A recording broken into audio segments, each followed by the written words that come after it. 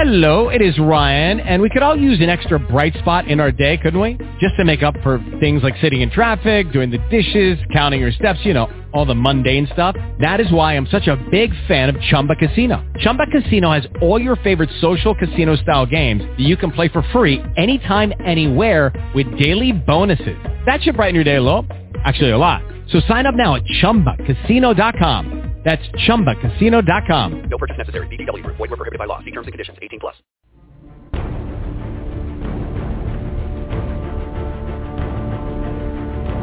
Broadcasting from deep in the Eublepharis galaxy, on a small planet called Geckonia, east of the Albino Hills and south of the raging Leucistic River, comes the one, the only Gecko Nation Radio.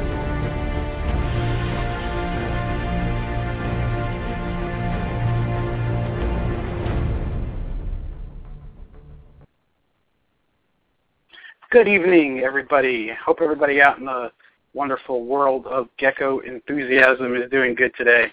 Tonight we got a great show planned for you, and I don't know, been looking forward to it. Mr. Gary Orner of Orner Exotics is a well-known hobbyist in the trade. He breeds geckos, and he's got a history of breeding or keeping venomous snakes. I'm not sure if he's bred any. We'll talk to him about that.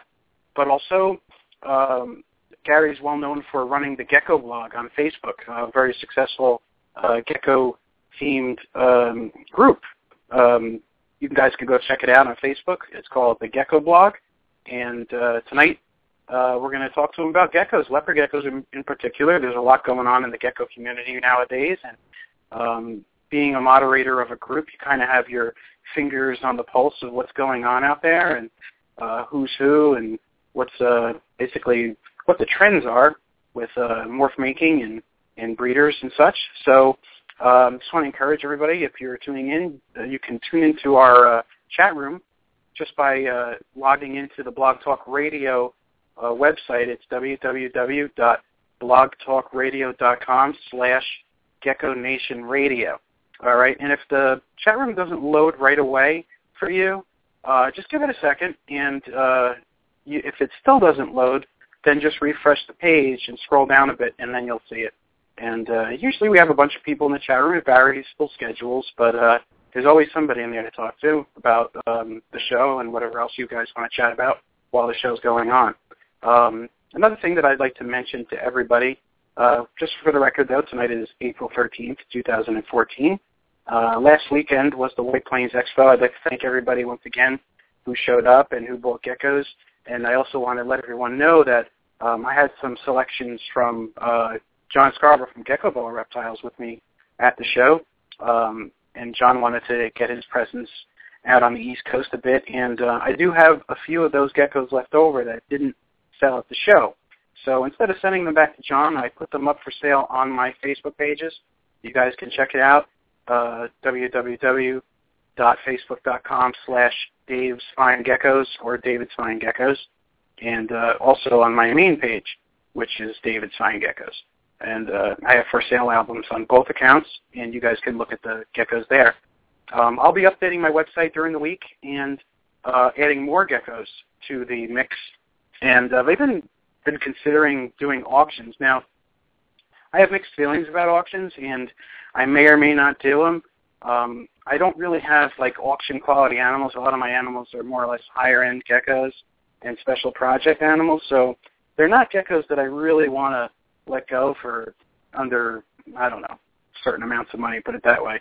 But I do have some that I could probably auction off. I'd like to be able to broaden my customer base and people that don't have a ton of money also be able to get some quality animals. So I'm going to see what I can do and maybe do some auctions, okay?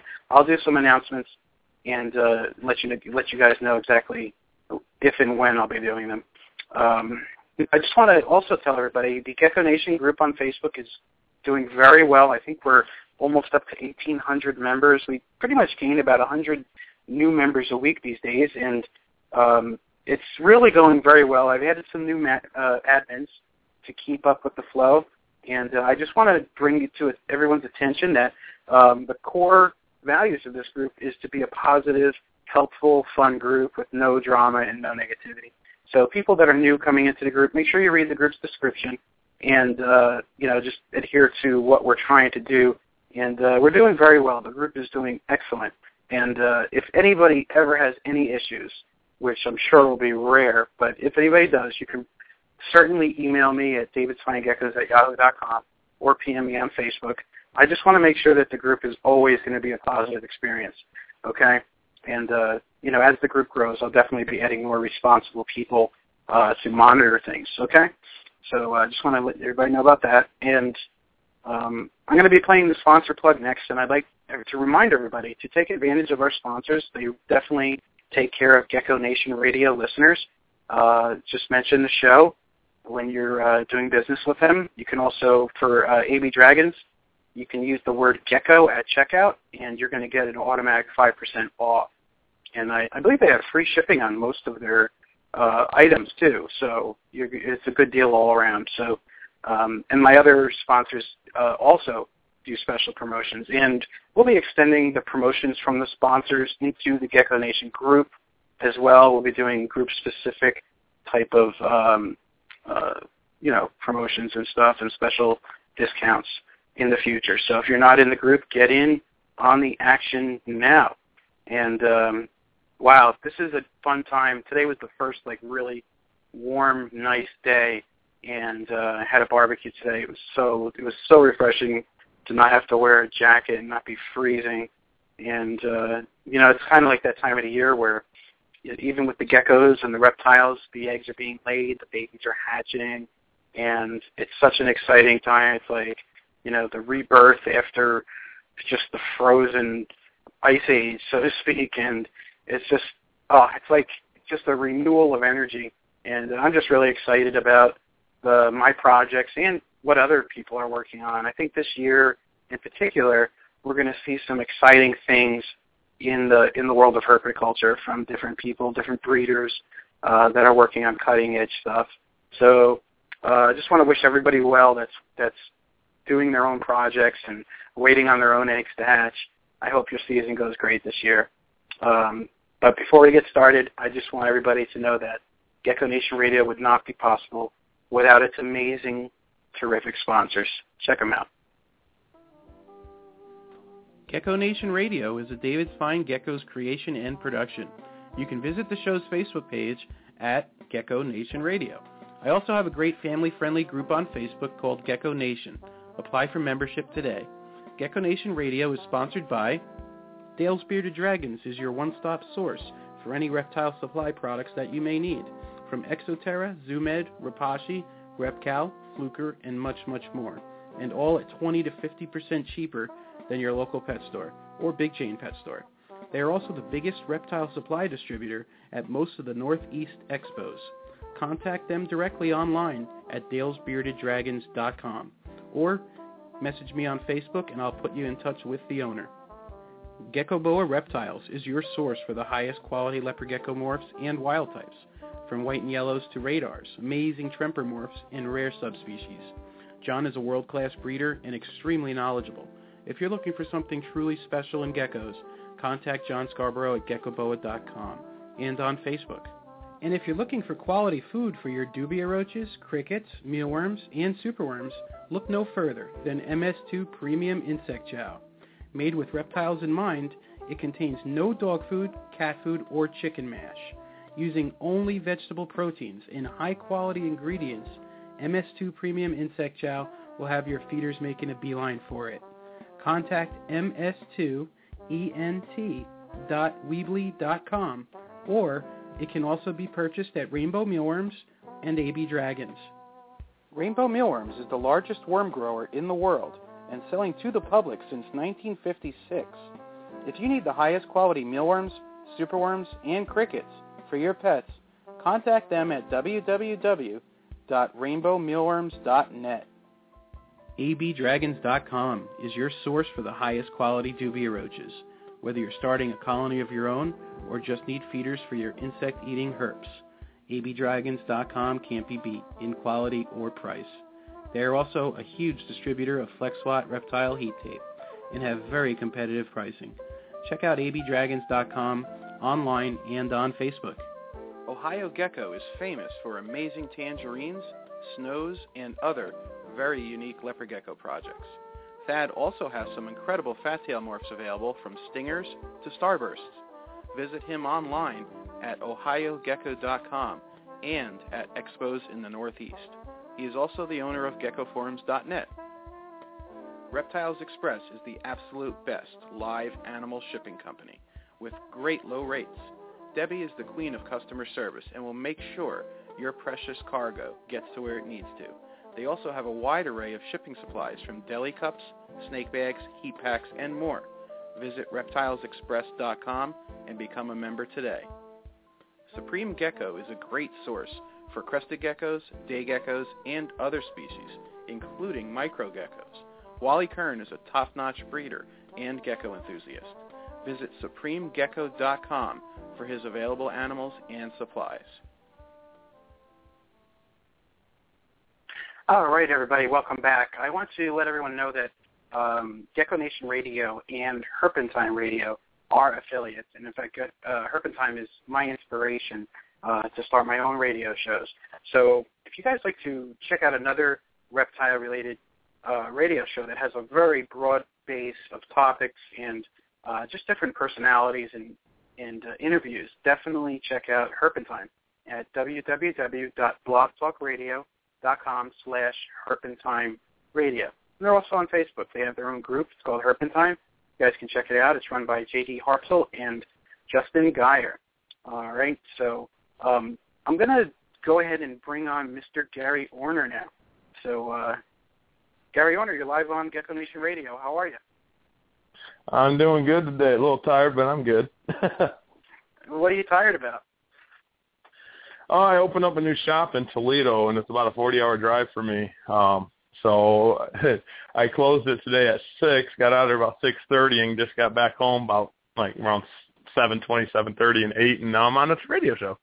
We're rocking. Oh, cool. Nice. How's everything going, Gary? It's been a while since we talked. Oh, everything's going good. I'm hatching out left and right. Thad I took some geckos to the Taylor, Michigan show. It's right outside Detroit. And, Thad and I talked this weekend, showed him some stuff that I was producing. He was liking it. I released the orange head bell today to the public. I showed people that. Haven't done it online yet, though. Stuff like that. Everything's going really good. What's an orange head bell? Orange head bell, I'm breeding for orange head. It brings out the lavender a lot more in them, and the head is clean with just the orange head, and the rest of the body is a banded bell without tangerine in it. I'm actually breeding for that. This is my third generation for it, and it's coming out really nice now. And I added white and yellow to it this year, and the white and yellow kind of whacked it out even more. I took a side-by-side version to the Taylor show and to the Cleveland show last weekend, and people at the Cleveland show was like, that's kind of cool, but at the Taylor show, it blew up. It was really, a lot of people liked it, and of course Thad liked it a lot. It's something that just messes with the head. That's all it does. And then with the white and yellow, it kind of really whacks it out. It's really cool. Well, if there's orange on anything, Thad is going to like it because he's just yeah, exactly. Exactly. That's cool. Well, if you get a chance, maybe during the show or maybe during one of the breaks, you can maybe post a picture for people to see in the chat room. Maybe you can do that. I can get one of my computers up and do one. Yeah, I can do something like that. Okay, cool. Well, Gary, before we get rolling into the major part of the interview, I have an important question to ask you. What is the best place on the internet, or the best forum on the internet for people that are addicted to geckos? Oh, Gecko Forums. Gecko Forums is really nice. What's really cool about a forum basis instead of Facebook is it's all searchable. Everything is, if you can find it, even if it's a year old, if it's 2 years old, you can find anything, any picture, as long as it's uploaded to the forum, it's not going to be lost.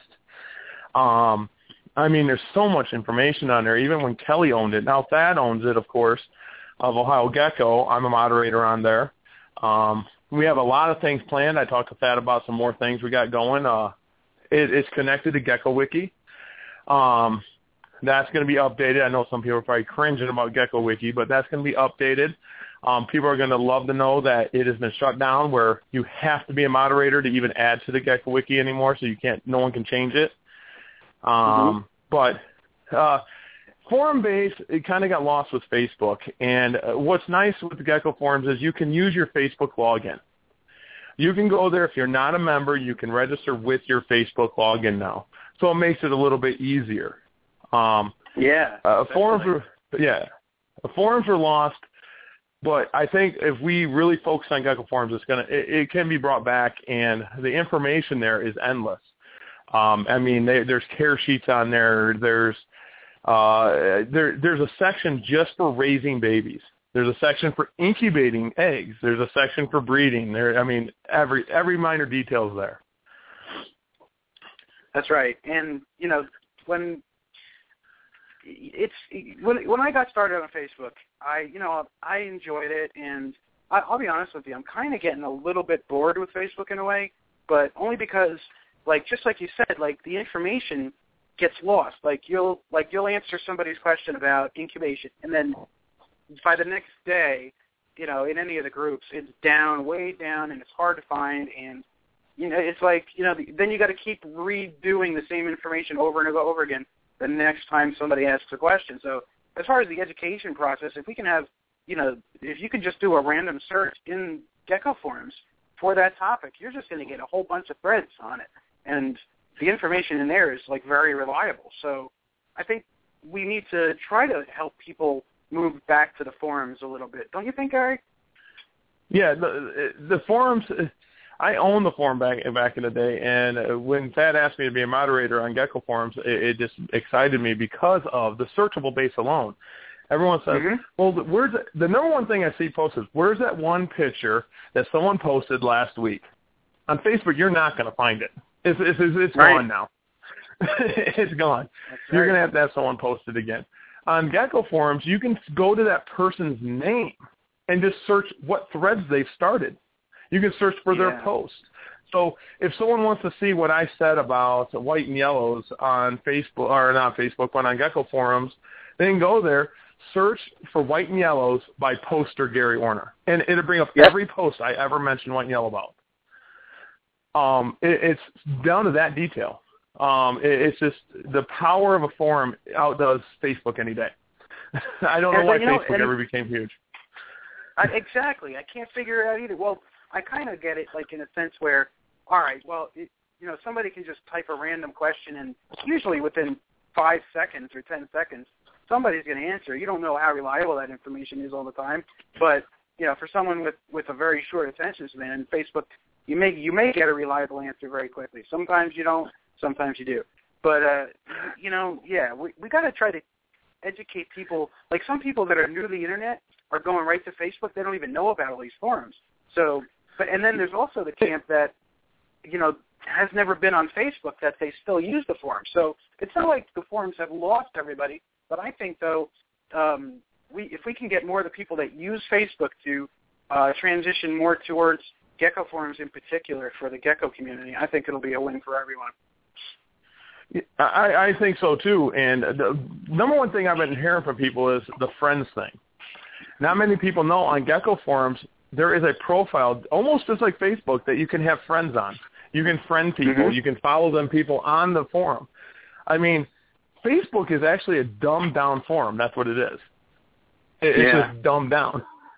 And people don't understand that. And I wish people would go to the Gecko forums and really just try it out for a while. It's really nice. If you like crested geckos, there's a crested gecko section. If you like snakes, there's snakes, venomous snakes, monitors. There's a section for everything on that forum. I got an idea for you, Gary.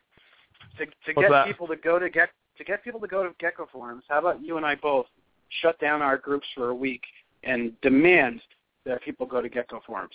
Oh, I think people would kill me. I honestly think people would kill me. I mean, the blog's up there.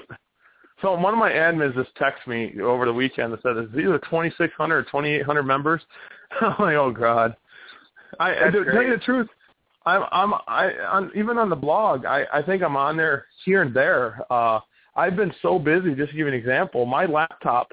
I'm a computer repairer. That's what I do for a living, and my laptop broke, and I have not fixed it. It's been over 2 weeks. Well, you know what they say. What was the old saying about the guy that fixes shoes? Everybody's shoes are fixed but his own, right? Exactly. And that's my problem. I'm sitting there like, what in the world? And it's just like, oh man, I got to get this done. Like tomorrow, I mean, I'm putting away animals, moving some racks around, moving animals around, putting 22 new groups together tomorrow, or maybe 20. Matters who's ovulating, who's not. Everything's jam-packed for me. It's like, then on Wednesday I get to chill out a little bit. Wednesday's my chill-out day. Well, this is the time of the year where all of the breeders, it's like, it's either you're pulling eggs or you're pairing females or you're, making up lay boxes and putting groups together. It's like, it's nonstop. It's just, it's, I don't know.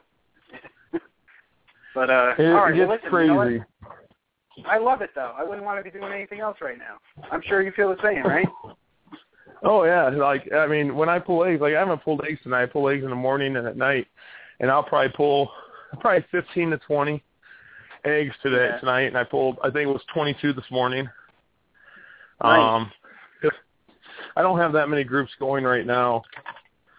I'm going to see if I can pull some eggs on the air. Because I know which ones are laying today. We'll see if we got anything hatched. Yeah, well, I'm starting to get some babies here, but it's mostly just eggs. So, I probably hatch only like 3 or 4 geckos a week right now. But I got a feeling like in a month or so, right? That's going to be when they all start hatching like crazy, I would think. Yeah, mine ramps up like the same way.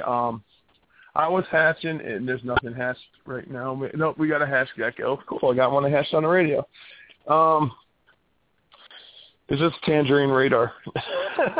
But, cool. We got, I found out, I started hatching at end of December. I put some girls together with a male and early and got some. So they're really late 2013 to think about it. And I incubated a male just to hatch out at the end of 2013, or it would have hatched in January. And then January started bumping up, and then February, and then I would say March was a slow month because I incubated a few males at the beginning, and then I started incubating all female, and I had that 3-week gap. So now they're going to ramp up again once the females start hatching.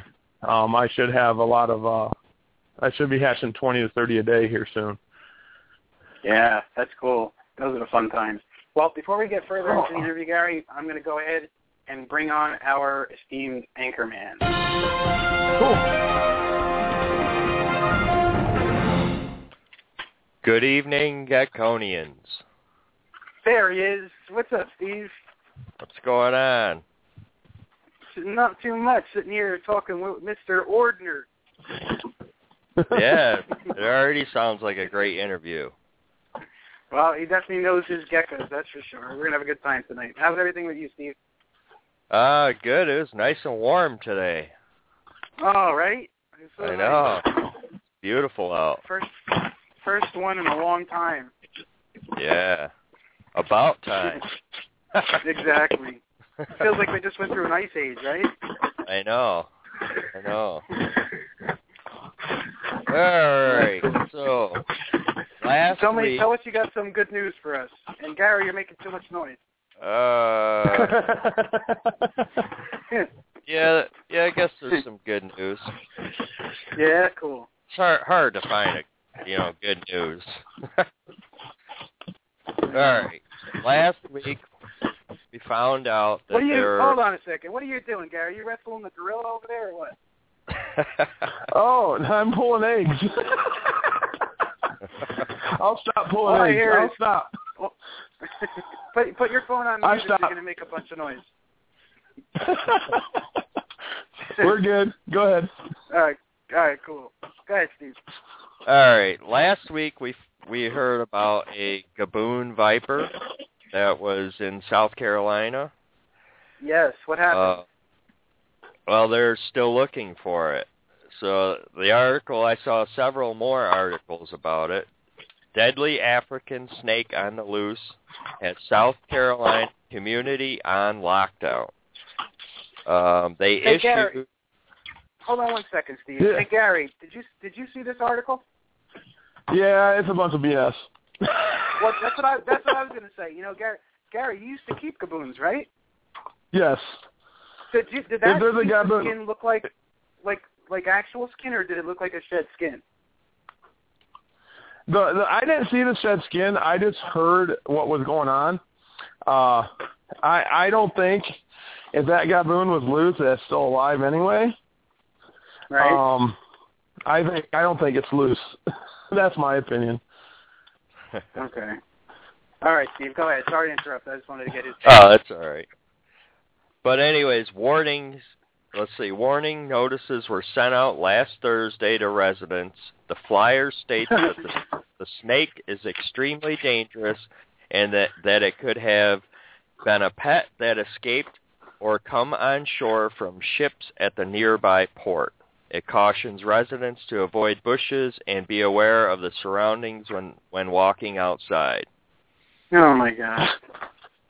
Yeah. All right. More panic. Yeah. Now, a while back, we had a ball python in a washing machine, or was it an oven? Oh, Remember oven, a while an ago? oven. Yeah, an oven. Yep. And then I think there was one in another piece of furniture. This time, rare snake found in shipment of electronics. A rare snake. Yeah. I mean, that would be a bonus if I bought a Blu-ray player and got a boa with it. That would just be hell yeah. That'd be an awesome bonus. But anyways, a rare snake was discovered in a shipment from Puerto Rico to a Tampa company. The company called the state's hotline for reporting sightings of invasive species after its employees found what they thought was a Burmese python in a shipment of electronics. Wildlife experts dispatched, they realized it wasn't one of the invasive pythons that have become the scourge of Florida. Instead, they discovered the snake was either a Puerto Rican boa or a Mona Island boa. It's hard to tell without a DNA test, but both species are endangered in their native Caribbean island. State officials are working with the U.S. Fish and Wildlife Service to return the snake to Puerto Rico. So that's kind of, like I said, I'll take a boa with my Blu-ray player or whatever. But it's cool. That's cool. They're gonna send it back. So. Yeah. So, and then that leads us to our next snake story. In Franklin, New Hampshire, a heating and cooling repair employee was fixing a furnace in a resident's home when he was bitten by a snake.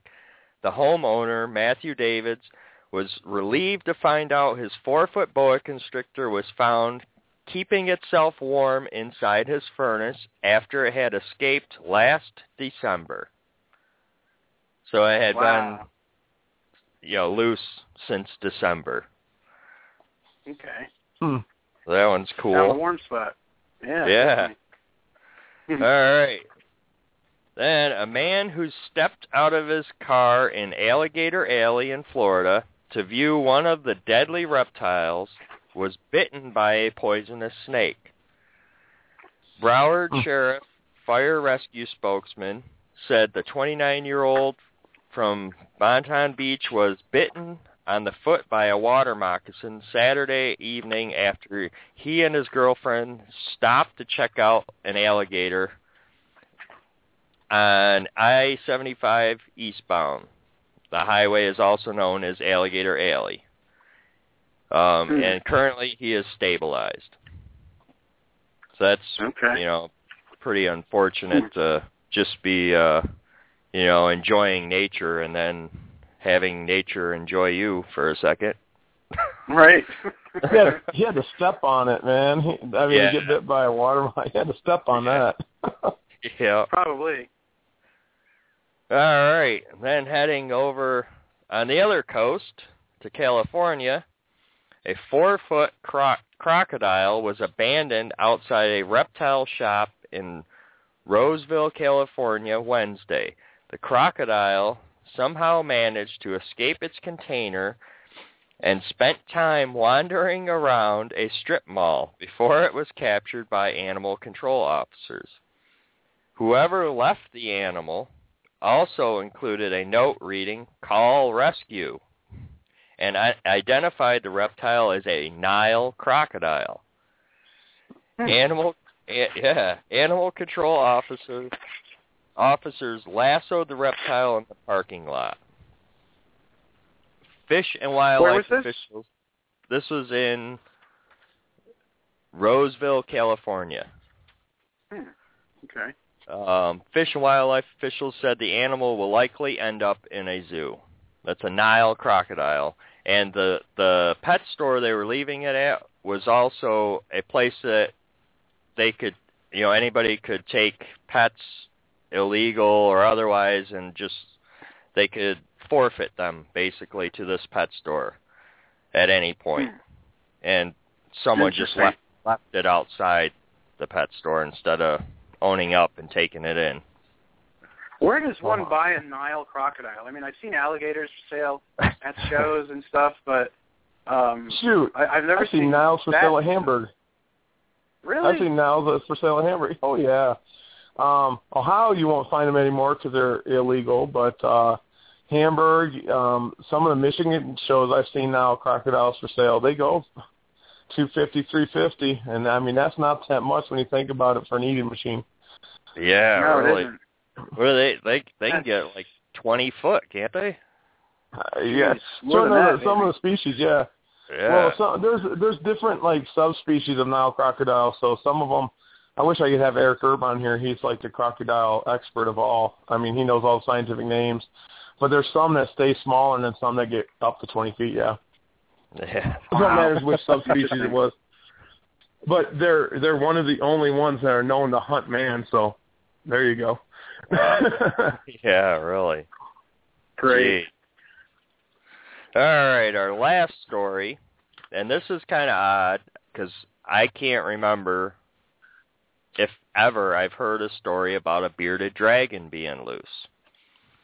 So a bearded dragon was rescued at Quincy Beach in Boston. The Animal Rescue League of Boston said it rescued a bearded dragon Thursday after fielding a number of calls and tweets about a reptile being spotted atop a wall near the beach. The reptile was unharmed and is being sent to the Animal Rescue League of Boston's shelter. So they captured it. Wow. But I mean, it just that's warmed up. Yeah. Like, somebody must have let it go on the first warm day, or, I mean, I don't know. It couldn't have been hibernating, right? Yeah, I wouldn't think so. Huh. That's weird. But right. I don't think I've ever heard of a bearded dragon being found. I don't know. No, I haven't. No. Well, Jeremy Turgeon found a leopard gecko on his back porch. Go figure that out. Yeah. And he's in Massachusetts, yeah. Huh. That's crazy. Yeah, and it was colder then. Yeah. All right, so our recap. And keep in mind, one of the stories is fake. So here's our recap. Deadly African snake on the loose. Rare snake found in shipment. Snake in the furnace. Man observing alligator bitten by snake. Abandoned crocodile at strip mall. And bearded dragon rescued at the beach. All right, everybody in the chat room, let's see what your guesses are, and we'll give the first guess to Mr. Orner. What do you think, Gary? What's our fake story tonight? I know some of them are true because I've heard of them. I'm not going to say that. I'm going to go with the bearded dragon one because I've never heard of a bearded dragon loose. Okay, all right. I'm leaning towards either that one or the snake in the, what was it, a DVD player or something?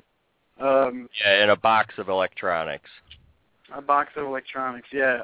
Wow. The bearded dragon just, doesn't, how can, it's still kind of cold up in Boston on Thursday. I'm like, how could it even, be warm enough to move around? But, yeah. Yeah.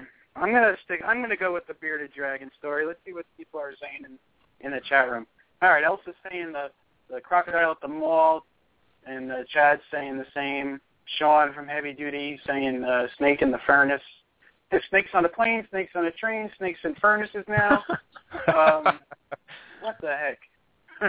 All right, my final answer is gonna be the bearded dragon. I'm going with Gary. What is it, Steve? All right. Sean got it right with the snake in the furnace is false. Really? Bonus. Oh, my God. Yeah. That's weird. Wow. I want to know more about this bearded dragon out in Boston now. Yeah. That's crazy. All right. Good job, Sean. Wow. Well, you got some interesting... you got something interesting for us from last week, too, with this, right? Yeah. And now, a moment in herp history. All right, last week we learned that in July of 1930, a python escaped from the Sea Breeze amusement park. Mm-hmm. Eight days later, it was found and shot and killed. Unfortunately. Well, that makes me mad. Yeah. Yeah. But it took them 8 days. I thought it was going to be a happier ending. You made us wait. You made us wait a whole week to hear that it got shot. I know. I know. Oh man! All right. And I want to remind the listeners to, if they have any herp history they want to submit, they can. PM me on Facebook or anything to, if they have any too. Mm-hmm. Because they may find something I don't know about. Right, that's right. And what's your email address too, Steve? bcbarkercreations@hotmail.com. All right. How's everything going over there in your collection? Good. I just built another rack, even though I'm moving soon. But I had to build a rack with some bigger tubs for some geckos that were outgrowing their tubs, so I didn't have a choice. Mm-hmm. But came out pretty nice. I'm real happy with it.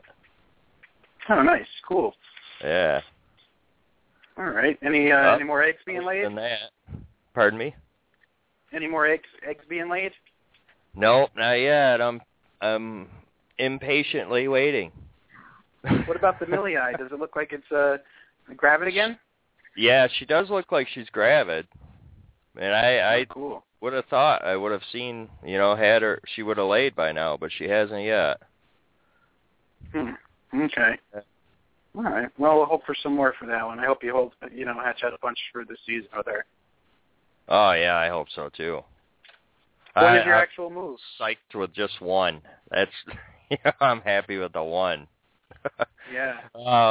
Actual move, we're just waiting on a closing date now. But June 1st, we should be totally in the house. Our estimated closing is May 13th, so. Okay. All right. It's like a month or so, perhaps. Yeah. I can't wait. All right. Well, cool. Thanks again, Steve, for everything. And why don't you give out your information so people can find you? Check me out on Facebook or YouTube under BC Barker Creations. That's right. Okay. I'll see you again next week. Thanks again, Steve. Thank you, and I'll see you there. All right.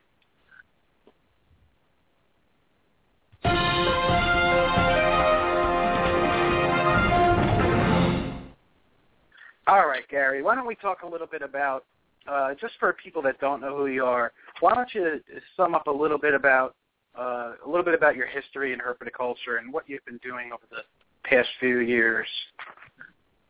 I can do that. The first company I ever started was Gary's Reptile Room. That was way back in early 90s, mid 90s, and I bred carpet pythons back then, blood pythons, stuff like that, oddities. I was a regular at the Columbus show, All Ohio show, and then my brother came into it, and we changed the name to Professional Herpiculture, or Pro Herps. And we did everything. I did venomous back then. I mean, we did ball pythons, Burmese pythons, reticulated pythons. I mean, we did it all. So then venomous came up, and that was like my hobby part of it. And I mean, the venomous community is a little different than any other community, where we kind of just like, oh, you got cobras, I want some cobras. They just send you some cobras, and it's, you know, oh, I got mangroves, I'm going to send you some mangroves if you want it. That's how we worked. It was just like a big family. We just sent stuff where whoever wanted it. Well, then I was moving to Green Bay with my girlfriend at the time, now my wife, and I split with my brother, and I made Orner Exotics. And I got back into the hobby with leopard geckos heavy again, and I moved back to Ohio. I partner back up with my brother now, and now I'm Pro Herps again, and now I'm doing leopard geckos, and we got ball python eggs on the ground, some really cool ball python eggs, to tell you the truth, some first in the world. We might be the first in the world to produce banana albinos. So that's kind of exciting. We got GHI that's, you know, bred to, it's been done. We have a GHI het red xanthic we bred to a silver streak. So that's going to be kind of cool too. So we're dabbling back into ball pythons again. We got eggs on the ground for that also. But I mean, there's not much I haven't seen and haven't done in the hobby. It's just now that I'm heavy leopard gecko, like I was right before I got out of the hobby. I was heavy leopard gecko and I left, and then I came back in as a leopard gecko breeder, and no, here I am. And I own the reptile room. A lot of people from the old time remember the reptileroom.org. I own that. That was a really big website. It rivaled Fauna for a while. Interesting. And you're no stranger to radio either. You've done your own radio show in the past, right? Yeah, I had Herp Radio for the longest time. I did that. People know Reptile Radio. Reptile Radio came out with the Blog Talk. I was trying to do my own thing on my own server, and the software cost a lot of money, and it was taking me time. Well, when Blog Talk came out, Reptile Radio came out, well, I made Herp Radio. I did that for a couple years. I shut it down, and then a good friend of mine, Stephen Kelly from Florida, he says, let's get Herp Radio going again. He co-hosts with me for about a year. And then I went through at the end of that, I went through a really tough time in my life where, I got out of the hobby altogether, and it had nothing to do with the hobby. And then when I came back, Steven still he says, hey, we should start it back up just for a reunion show or something. And it's just time. I used to do it like in the middle of the week. I think it was like every Wednesday I did it because everyone else had radio shows on the weekend. So I did it in the middle of the week. It's not easy doing radio, is it? No, it's not easy. My venomous friends helped me out, and we did, stuff like that. And Brian Barczyk helped me out, and it was hard to keep up the topics. I mean, it was like, okay, we're going to talk venomous again, or when HR 669 back in the day was big. I mean, that's when my show was really in the peak. My radio show reached out to a lot of people for HR 669. And if people don't know that was when the government was having a bill that was going to ban everything that wasn't native to the United States. Well, right. Most states have a law against anything native in that state. So basically it would have shut down the whole animal trade, not just reptiles. It would have shut down everything. And a lot of people just go out, that's another thing I always talk about. Everyone knows about, they're going after snakes. There's bills that go after mice and rats, where they're trying to make it hard for mice breeders and rat breeders and rabbit breeders to breed these animals. And let's face it, if there's no mice and rats, there's no snakes, period.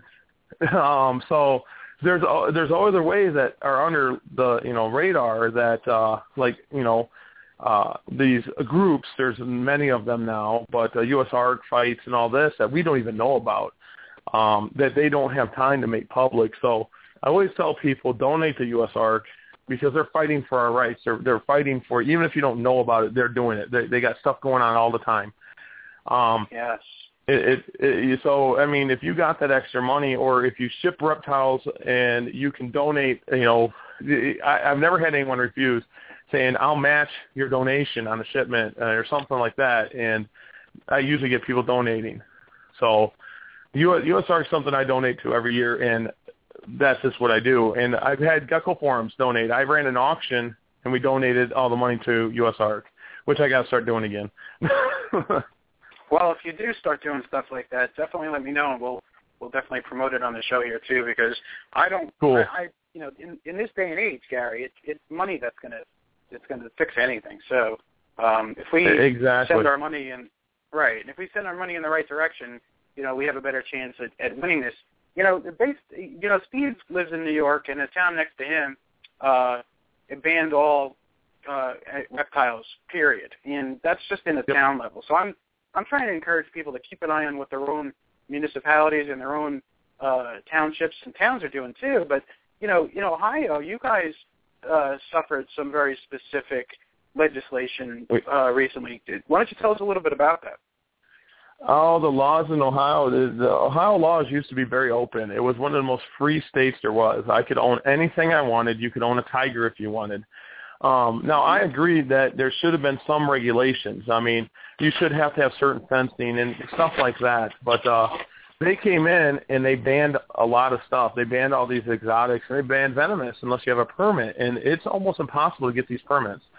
And you got to have certain caging, which I agree, but they go overboard. And the reason I say they go overboard is these people aren't educated on what is truly needed. They didn't bring a hurt person in or a venomous person in and say what is truly needed to do this stuff. Now, here's the idiotic part of Ohio's law. I can have baby retics. Once a baby retics at 12 feet, you can't have retics anymore. Them retics are illegal then. So they didn't ban the species on big snakes. They just banned when they get to a certain size.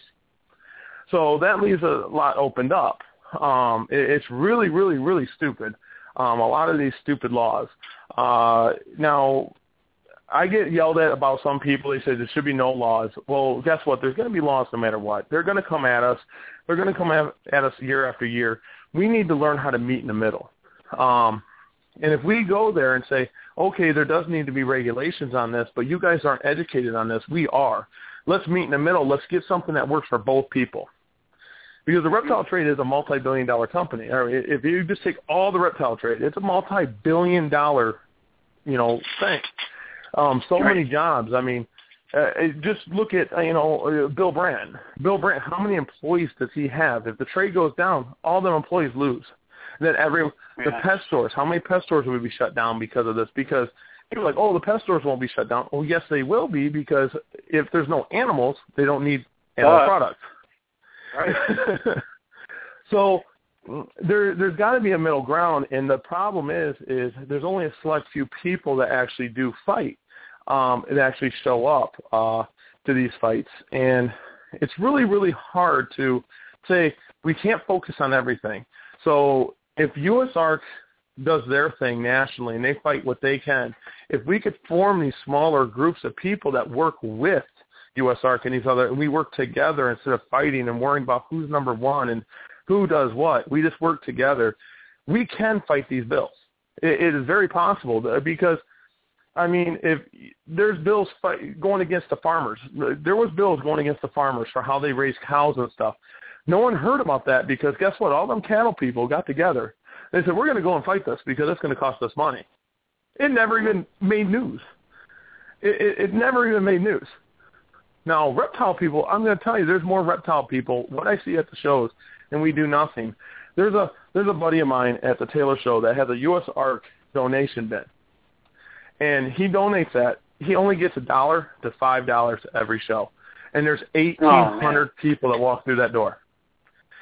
If every single person would drop $1, or let's say they say $1, let's say they drop a quarter into that, every show, that one show could bring $300 to $500 a show to donate to USARK. That's $5,000 to $6,000 a year just from that one show. Well, I would say that it should be at least $5.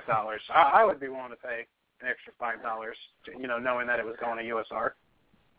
Yeah, and I know that everyone that goes to shows are just, some are just lookers, some are just hobbyists just getting into it, and they don't know the fights and all this other stuff. I actually put it to the show promoters one time. I said, I know you guys make a lot of money. You guys rent these halls, you guys get this door walk in, and you guys get this. Why don't every month you donate $200 to USR? Every single show promoter's like, it's this, I donate. Well, why don't every show? It would help them out. If they were to raise their price, their admission price, $1 or $2, I guarantee you it would not deter people from coming to the shows. People would still come. I would raise it $1 and say $1 of your admission goes to USR. And then every month, we donated this much, and then put the bucket up front. And now people will sit there and they hear this all the time, and they kind of cringe when they hear me talk about it. My brother cringes, and some other vendors cringe. I'm like, this is our livelihood. If you want to make a living at this, they can take it away. I mean, it can be taken away. Just because I breed leopard geckos doesn't mean that I'm safe. It does not. No, it doesn't. It may be the last thing to go, but it doesn't mean you're safe. Just remember, it's harder to make a law than it is to add to a law. So once the law's there, they can add to anything to it a lot easier than it is to make it a law. Oh, once it's passed, forget it. To get it undone is it's almost impossible. I mean, once it's there, it's hard. Retic people. Retic people are the. I wish we would follow Retic. Retic people form together like a wall. Retic Nation raised, I think it was $65,000 in a couple days for US Art. Oh, wow, that's cool. Retic people. Now, I didn't know Retic Cobby was that big.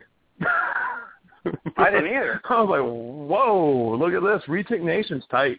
The Retic people are just really, really, really cool people, and you just don't mess with their retics. That's all you don't do.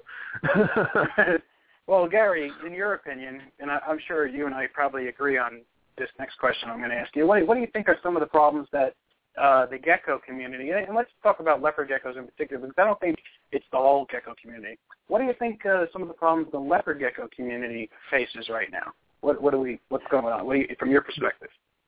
What's the issue with, you could say this without anything, the gecko community it's a community, but it's not. There's lines drawn everywhere. There's lines in this corner, you're here, you're here, you're here, and you're here, and that's how it is. And now, I'm going to be the first one to tell you, when there's groups of people here, here, here, here, here, it's easy to walk between them groups to get to wherever you want to go.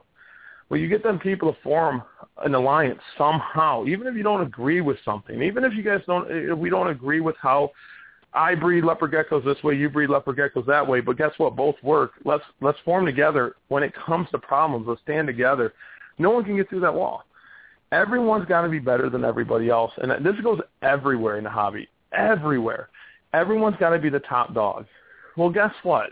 I'm the first one that's going to tell you, even the ball python breeders, the carpet breeders, the venomous breeding, it's just breeding what you love. Why do you got to be the best at it? Be the best you can be and have fun at it, and you won. Just do what you love to do. And, I mean, there's so much drama and there's so much hate in the hobby today. I don't understand it. And, honestly, that's why I'm not on the Internet as much anymore, is because of this hate and this drama, and there's these lines in the sand, and if you're on this side, you're not on this side, and it's like, what in the world? Who cares about the sandbox? I'm playing over here with all the animals. The animals aren't in the sandbox. The animals are outside the sandbox, and that's where I am. That's why I tell everybody at the shows. I agree, and I never understood the people that make these invisible lines and, decide to band together against one person or the other and then form these little groups. Well, if you like him or you're friends with him, you're not good enough for us or whatever. I never understood that mentality, and, I never took the social part of it that seriously. So I don't get any of that. I take my animals seriously. I take the show seriously, and the things I'm focused on. And Gary, lately I've been telling people if you have these emotions in you where you feel like you dislike other people so much, that's the point where you need to stop what you're doing and focus on your own success, focus on your own endeavors. Because when you're worrying about what somebody else is doing and when you're competing with someone else, you're not focusing really on yourself. You got to, and those are the people that actually say, all right, I don't care what he's doing. I'm just going to do the best at what I'm doing. Those are the people that succeed in this, don't you think? No, exactly. Me and Thad actually had a conversation about this, and we talked about certain things, but I said the competition because he came up and was like, "Man, look at these geckos, Gary. You've never posted any of these online." His exact words, "What is going on with these?" And I'm like, "I don't post them online because people get mad at me because I'm producing awesome animals, so I don't do it. I would rather just keep them for myself and me look at them, and then post them online and have 2 people get upset and start drama about it." The animals are what it's about. I love breeding leopard geckos. I love breeding animals, and I guarantee and I promise everyone in the hobby at one time loved it. They loved everything about it, and they just wanted to produce their first gecko. They wanted to see that gecko come out of that egg. Somewhere along the line, some people got an ego. We all get egos. We all like our ego stroked. We all like everyone saying we have beautiful animals. But in my opinion, if you guys watch what I do and like, I look for the people that don't have all the likes, and I'm going to go there because every gecko is beautiful. I love every single one. I got animals that hatch with one leg missing, or something wrong with it, or the clipped eye because of incubation. I love them geckos. They're going to stay here. They're my pets. I don't care. Yeah, I have a number like that too. Yeah, I mean they're still beautiful animals. I'll tell you, that's funny what you just said about holding back some of your better animals, and that's something I've never done. I've always been excited. Like whenever I see an animal that's getting really pretty, I like to take a picture and show it to people. And I don't really show it in a sense where I'm showing it to show off more or less. I'm showing it because I think people will appreciate seeing it. But I'm going to be thinking about what you just said because I think there might be something to it. Because if there's something that people are going to be jealous about, that's going to fuel the negative emotions to start unnecessary problems perhaps. And maybe being the bigger person is to not always seek or not always have a need to show off perhaps. Maybe that's it. Is that what you're trying to say? Yeah, I don't really show off. I just know that certain people get upset that I produce animals now. I don't know why. I didn't want to take from the hobby. Like Christy, I forget her last name. I can't think of it right now. But Christy produced one of the best looking. Yes, she produced one of the best looking radars I've ever seen. I asked her if I could use the picture and show it off. I've never seen a radar like that ever. It has it's like 4 grams and it's glowing in the dark. And I'm like, oh my God. And that's what I like to see. But now there's going to be people sitting there going, oh, that's not that good a radar because they didn't produce it. Why can't someone else produce something nice? I admit, I do not have a radar in my collection that even comes close to that radar. And I've produced over 20 this year. I got to see this thing. Is it on her page? I'm going to check it out. She was on the show a couple weeks ago. Yeah, it has to be on her page. I'll have to send you a link. It is ungodly, this radar. It's one of the nicest, I told her, it's one of the nicest I've ever seen. And it's the nicest radar this year by far. And what I don't get is, why people don't praise other people for their accomplishments. Because I hope every single yeah, some do.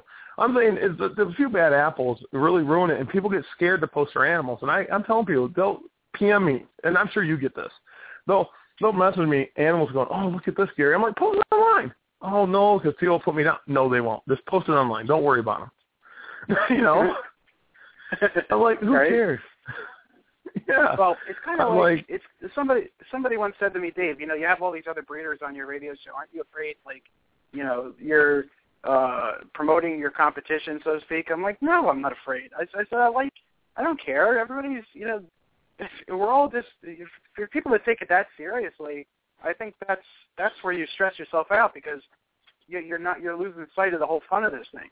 And exactly, I enjoy talking to other breeders, even, and some of them I'm not always 100% about, liking them or whatever, or maybe there's something about them or that rubs me the wrong way, so to speak, or whatever. But it's nothing that's that tragic. Like, it's not like they're arch criminals or anything. These are just other people. They have their difference in personalities and whatever. They like geckos, so we're going to talk geckos, or we're going to talk reptiles.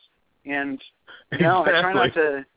Yeah, I mean, the only thing that I've experienced in the past is people making deliberate attacks against me, or choosing me as a target to compete with. And I've never made a solid effort to compete with anybody. I just want to do my own thing. But I've definitely been the target of that from others. Yeah, I think you remember when I said this a while back. I said, "There's no more lines in the sand with me." I said, "I'm just here. I'm right here. Anyone wants to talk to me, I'm just here." And it's worked out pretty good. I mean, there's no more drama around me. I just do my thing and breed my geckos. Yeah, that I agree. And I've been trying to do the same thing, and I've definitely avoided a lot of drama over the last few months. It seems like it's kind of, maybe I'm just off the radar now. I don't know. I just it seems though when you're trying to start something new and different, that's when you're going to get noticed, and that's when it's going to come to you, because whenever you try to make any kind of changes in a system or a community, you're going to be affecting somebody else's thing that they've started, so to speak, or change is something people don't like, put it that way. So if you're going to start something new, no matter what it is, it's going to rub somebody the wrong way. And you may not even have been aware of that person. And that was the case for me in a few instances where I didn't even know who these people are. But when I started doing my thing, they didn't like it, so to speak, or whatever. But I don't know. It's so weird. What you got to do is not even worry about it. Like I tell everyone, breed what you love, do what you love, and keep the negative out of your mind. Just keep it. Me and Thad talked like an hour and a half about like how to bring positive back to the hobby, and what we're going to be doing with Gecko Forums and the blog and the wiki, and how we're going to kind of what ideas I had. And I threw a bunch of ideas because he's a programmer too. Not many people might not know that, but he's a big computer guy. And I said, dude, I need help. I need a programmer with me to put my ideas down. And he just looked at me and goes, I don't got time. I'm like, all I need is when you do got time, help me code. So we got these ideas, and there's going to be some big things going on with Gecko Forums. I want to really revamp the classified ads, and I want to redo get the forums going again. Everyone thinks I say redo the forums. I say get the forums going. I mean, just get people posting. I want people there.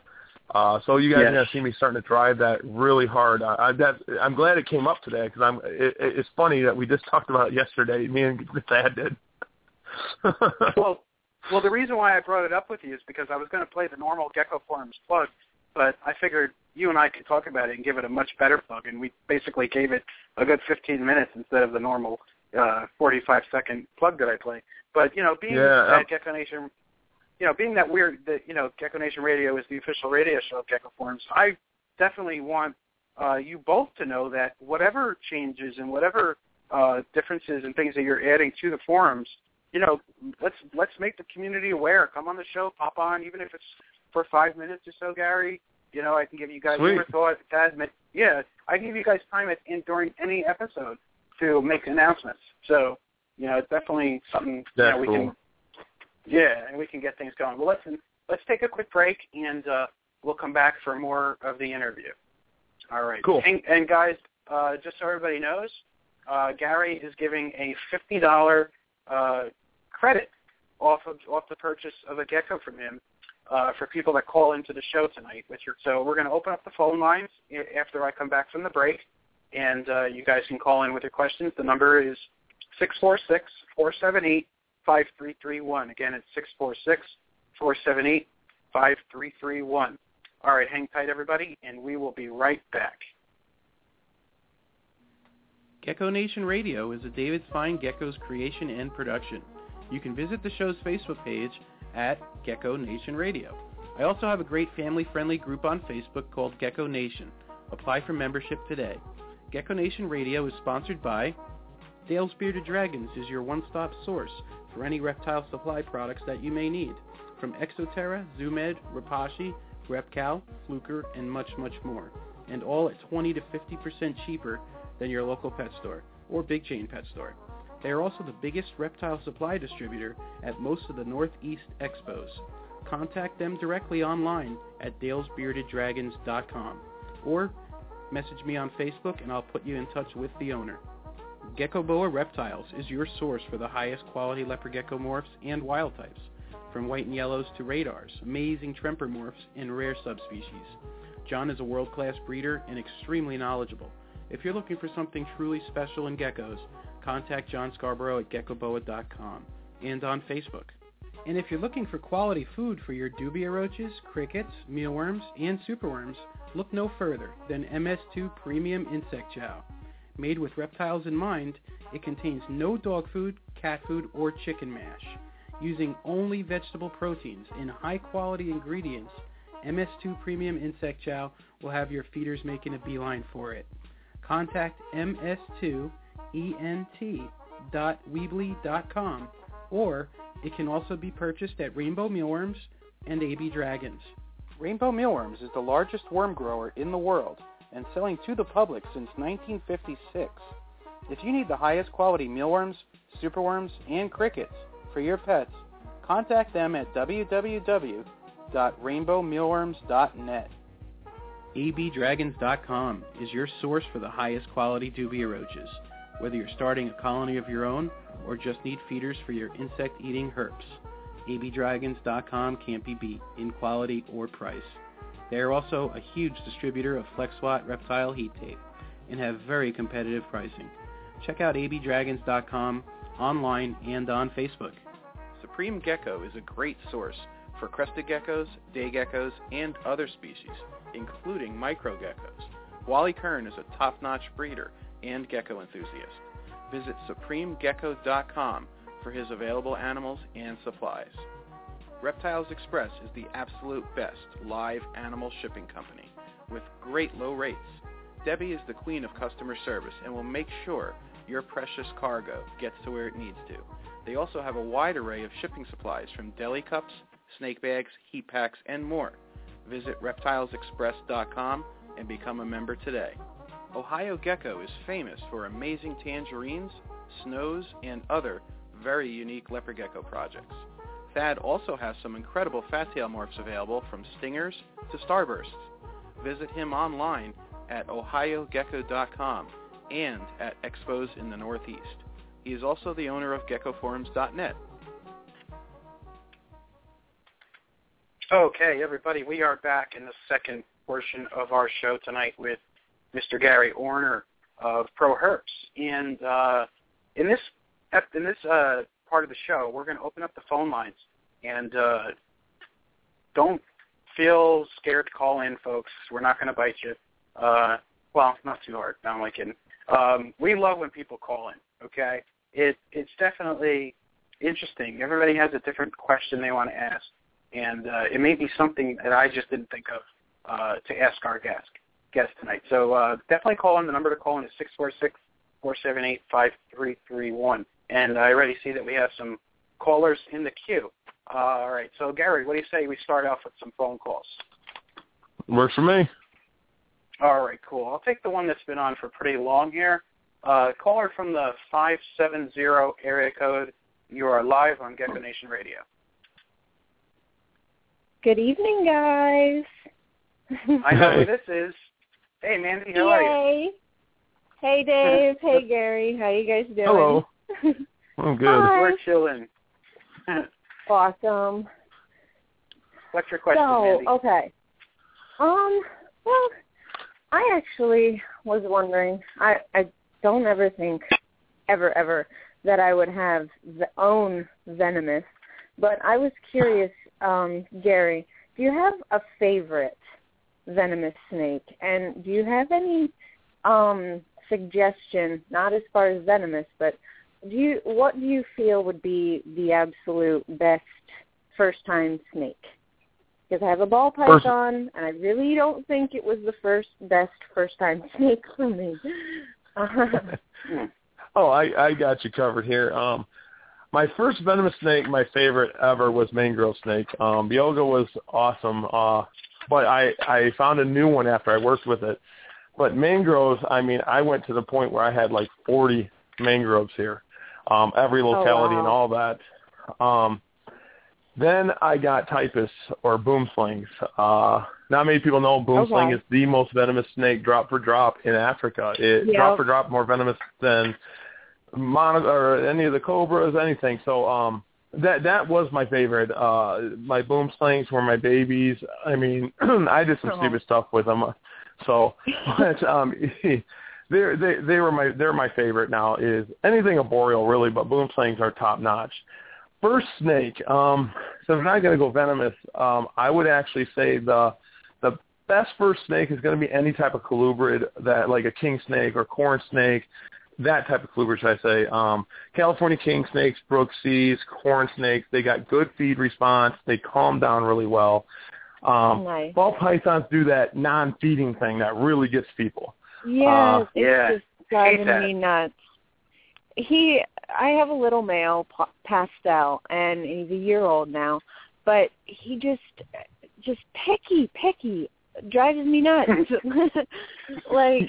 He goes from, I'll eat some frozen thawed, nice sized mice, medium rats, whatever, and then he'll go months, doesn't want to eat anything. Then all of a sudden I try what he was normally eating, and then he wants stuff smaller, because I breed mice for a friend, and that and my breeder, Leopard Geckos and the bearded dragon, they like their occasional pinkies, so I like having them on hand rather than go to a pet shop. And then all of a sudden he'll be like, oh, I want some nice little fuzzy hoppers and stuff. I'm just baffled by this snake. Yeah, ball pythons tend to do that. Yeah. If people don't mind they size, like being a pain. Yeah, they love being a pain. Like, ball pythons are. The only reason they're famous is all the paint jobs that they come in, and right. That's why they're big. But another one, if you don't mind the size and don't mind, getting an 8-9 foot snake, Colombian boas are great if you're an adult. I've never seen a Colombian boa not eat.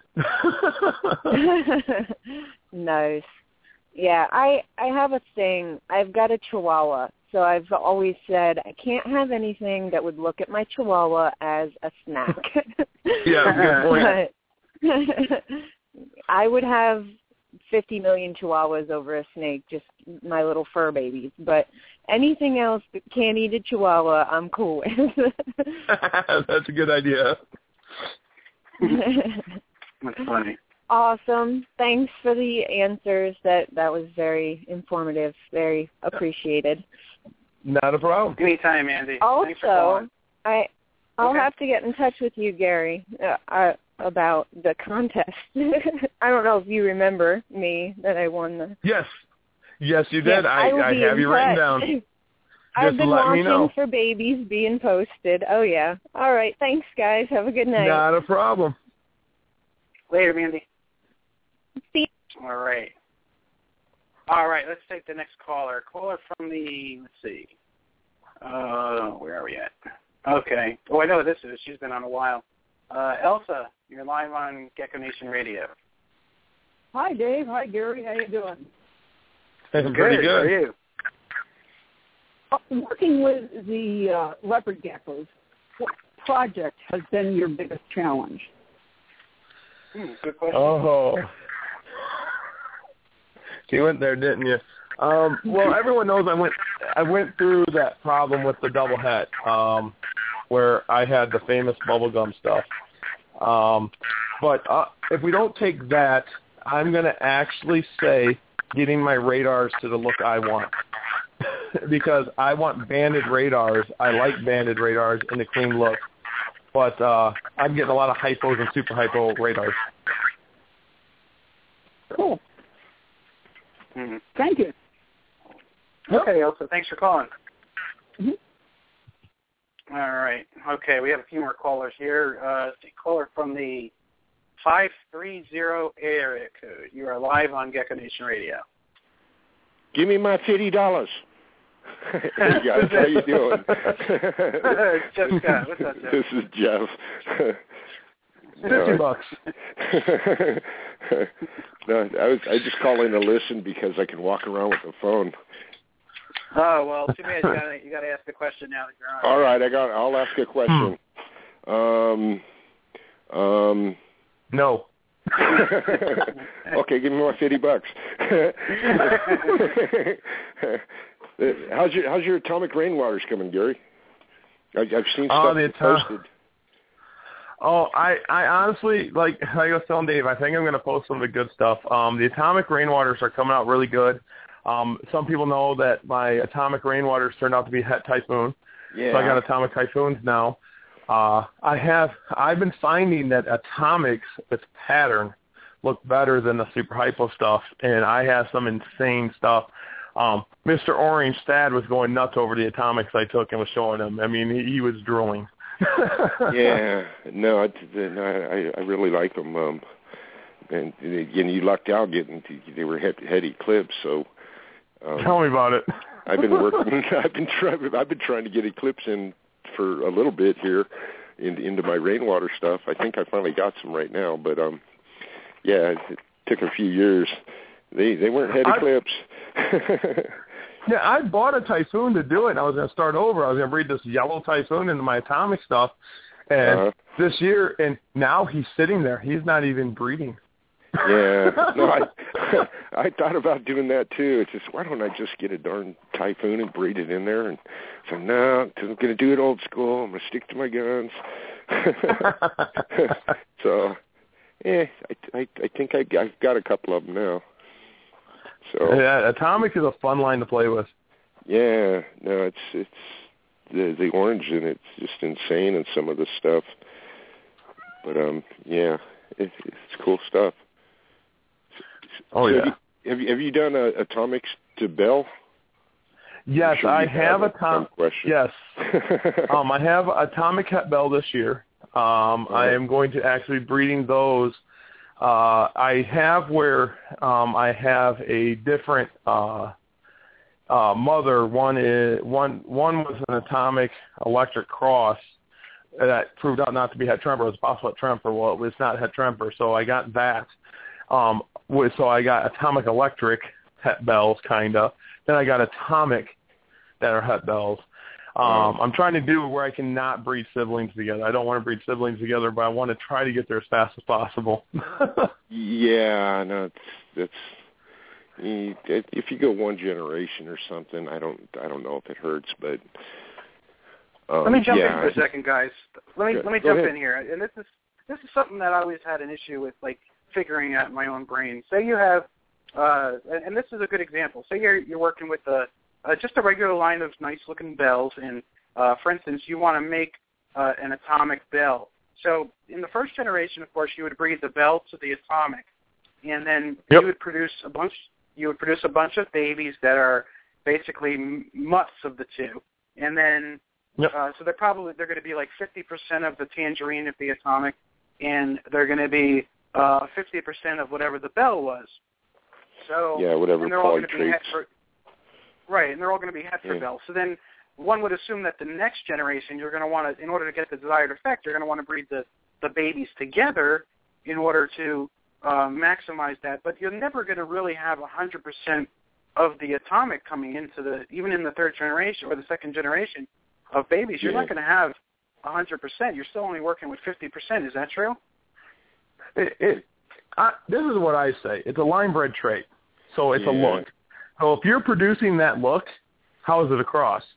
That's what I tell people, because I do have atomic, that, if you want to call it a cross, that was, bred in that look like some of my atomic rainwaters right away. So I'm considering them A's for this year. I grade everything A to F scale. But the bell to atomic A's are nowhere near my atomic het rainwater A's, because I bred atomic rain to atomic, and it's just insane. When I always graded on level. Here's an atomic, bell. When I produced the first one, this is atomic tangerine bell. The tangerine in it is atomic. That's the line it came from. The percent things when it comes to line bred, That's hard to say because when is it going to be 100% again? You know. Yeah, and can you call it an atomic bell because it's not really atomic; it's just a bell now. But I see what Dave's at. Yeah. I think I see. Well, also, here's an issue that I ran into 2 seasons ago. I've read Atomic Rains to Firewater. I've read a group of Atomic Rains that I got from Matt to a really nice, decent-looking Firewater. And last year, I had a bunch of babies. They're all 50. They're all half and halves. They're half Firewaters, half Atomic. So now this year, I took the best male from the group and I bred him to the females. So basically, siblings, the brother to his sisters. And my goal is to produce some really cool-looking, Atomic Firewaters. I will basically want to be able to call them Atomic Firewaters. That was the whole idea when I announced the project. I announced the project during the Hurricane Sandy, no less, on a YouTube video. But I'm hoping that I can do this. But from what I'm hearing, I'm still only working with 50% of each trait. I'm really not, even by bringing those genes together, I'm not really getting 100% of either one. And that's what I was kind of thinking I would get, but it's not going to really work out. What I tell everybody, and when they say that, is Atomic is not a tangerine line that is by itself. They use other tangerine lines to make an Atomic. So it's an Atomic and Atomic. You get what I'm saying? That's what that's what all tangerines. That's every tangerine. They all came from a source, and people have line bred the poly traits forever and mixed other stuff in there. And sometimes trade names are just too darn, especially with the tangerines. It's just like stuff I'm working on. I know what went in there, but I don't really call it what just to put an extra $50 on it or whatever. I'm not going to say it's this or that, or you know what I mean, because it's a blend of everything. That's what I run into. If I breed them, will the person that bred Atomics get all upset that I'm not calling them Atomics? I could just call them tangerines. I'd be right. I can say that's Tangerine Bell. That's Tangerine Rainwater. But then they're like, well, that's Atomic line. Well, okay, it is Atomic line, I guess. Or, that's the only line I really have other than the Atomic Electric Cross. The Atomic Electric Cross is ugly to me. But the babies come from are really cool. That's what the trade names is just like, okay, who wants billing? Who wants first billing? Yeah. Well, there's something to be said for keeping things pure, too. Like when Ron was on, he was saying that when he first started selling his Tangelos, he couldn't understand why people, the first thing they did with them was mix them in other things. He was expecting people to want to, have their own line of pure Tangelos. But then, other people have other ideas where they want to mix it into this and create their own versions of that and this and that to get the effect. And I get it. So there's two camps, purists and those that want to experiment. But I think you can be both. I think you can, appreciate keeping, like, for instance, an Atomic line pure, but also experiment by crossing them into something else just to see what's going to happen. Right? That's totally true. Like, a good story is there's someone that works with Stonewash, and JMG works with Stonewash. That's a JMG thing. Yeah. It's a reverse stripe, broad stripe type.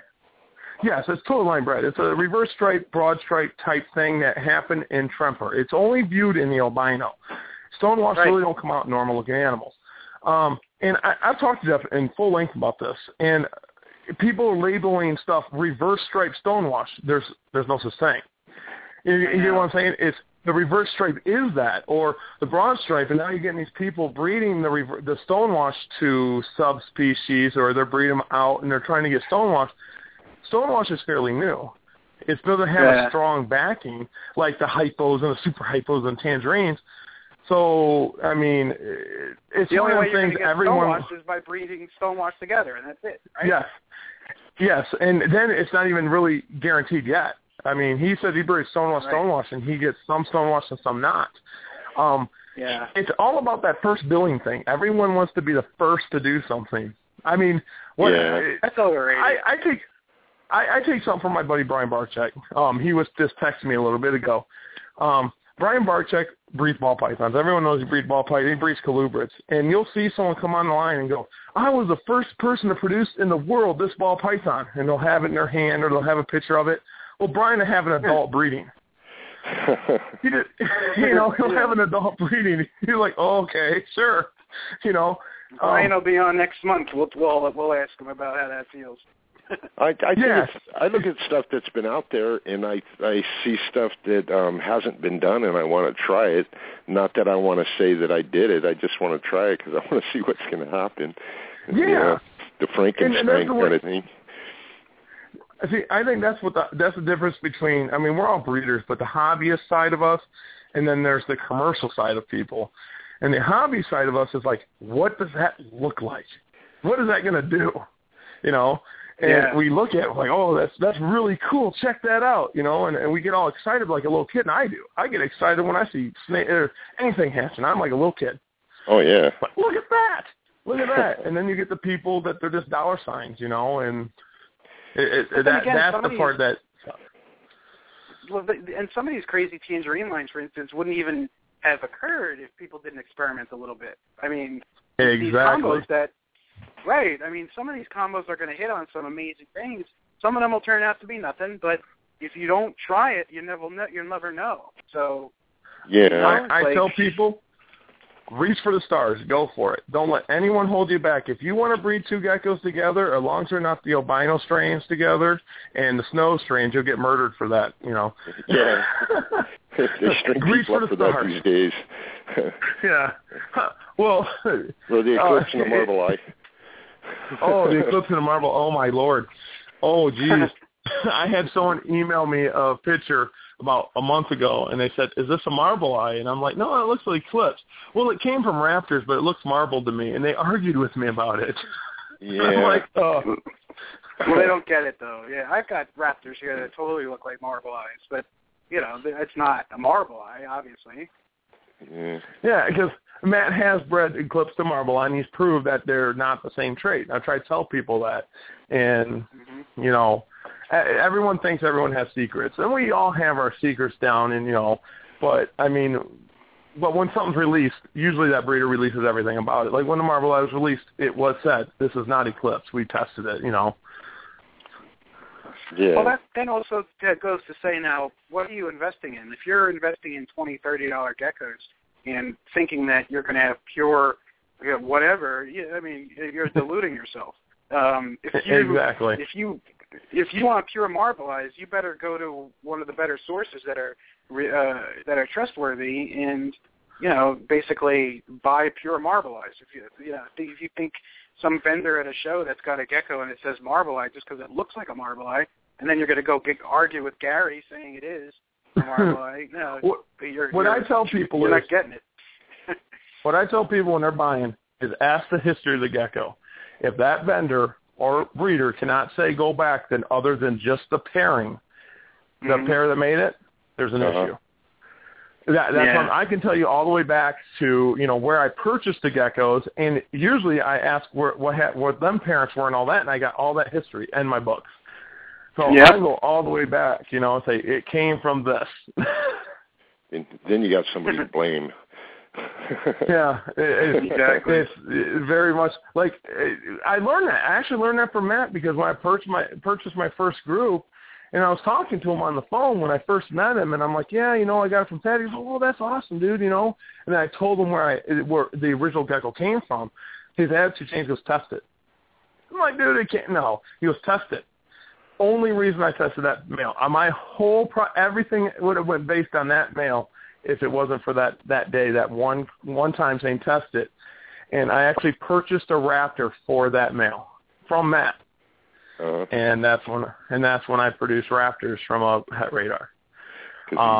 So, and if you ever talk to Matt, you can ask him. I text him a picture of that first animal. I'm like, look, it's just an eclipse. I was so excited, the eyes were that dark. Sometimes them raptors have really dark, black-looking eyes, but they're really red. And he kept saying, I think the text was like 3 times, Gary, look at us in albino. Gary, look at us in albino. And I was in denial. You didn't want to think it because, Yeah, and then it just crashed. And then it was like, because I was incubating everything as male, the sibling to it was just a reverse stripe eclipse, and then the next two animals I hashed out 2 weeks later were both raptors, and I think I hashed out like 12 raptors. God, and I'm like, jeez, that was like 66% at head. Yeah. Well, and they were hitting me with it.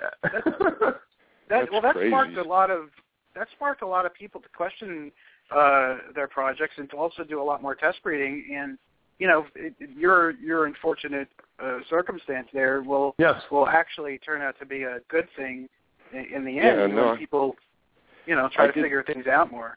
I started looking at the test breeding side of it when that happened, and I started test breeding some stuff. Oh, I was crushed. I think my YouTube video is still up. I mean, I was holding back. I mean, I was upset. I mean, I was... You were crying on that video. I saw that video. Yeah, you're pretty... I hear you. I couldn't believe it. I couldn't believe it. I sold a really awesome radar I produced out of that group. I sold it as a pet to a pet store for $30.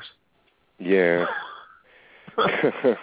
Well, so I'm like, oh, it hurt. It hurt bad. And then, and the whole thing, that's why everyone's like, oh, you're lucky you got them typhoons, eclipse. It all started coming back to me. It's like, well, that was sold to me as an atomic rain with not even a possible head. It was sold to me as this an atomic rain.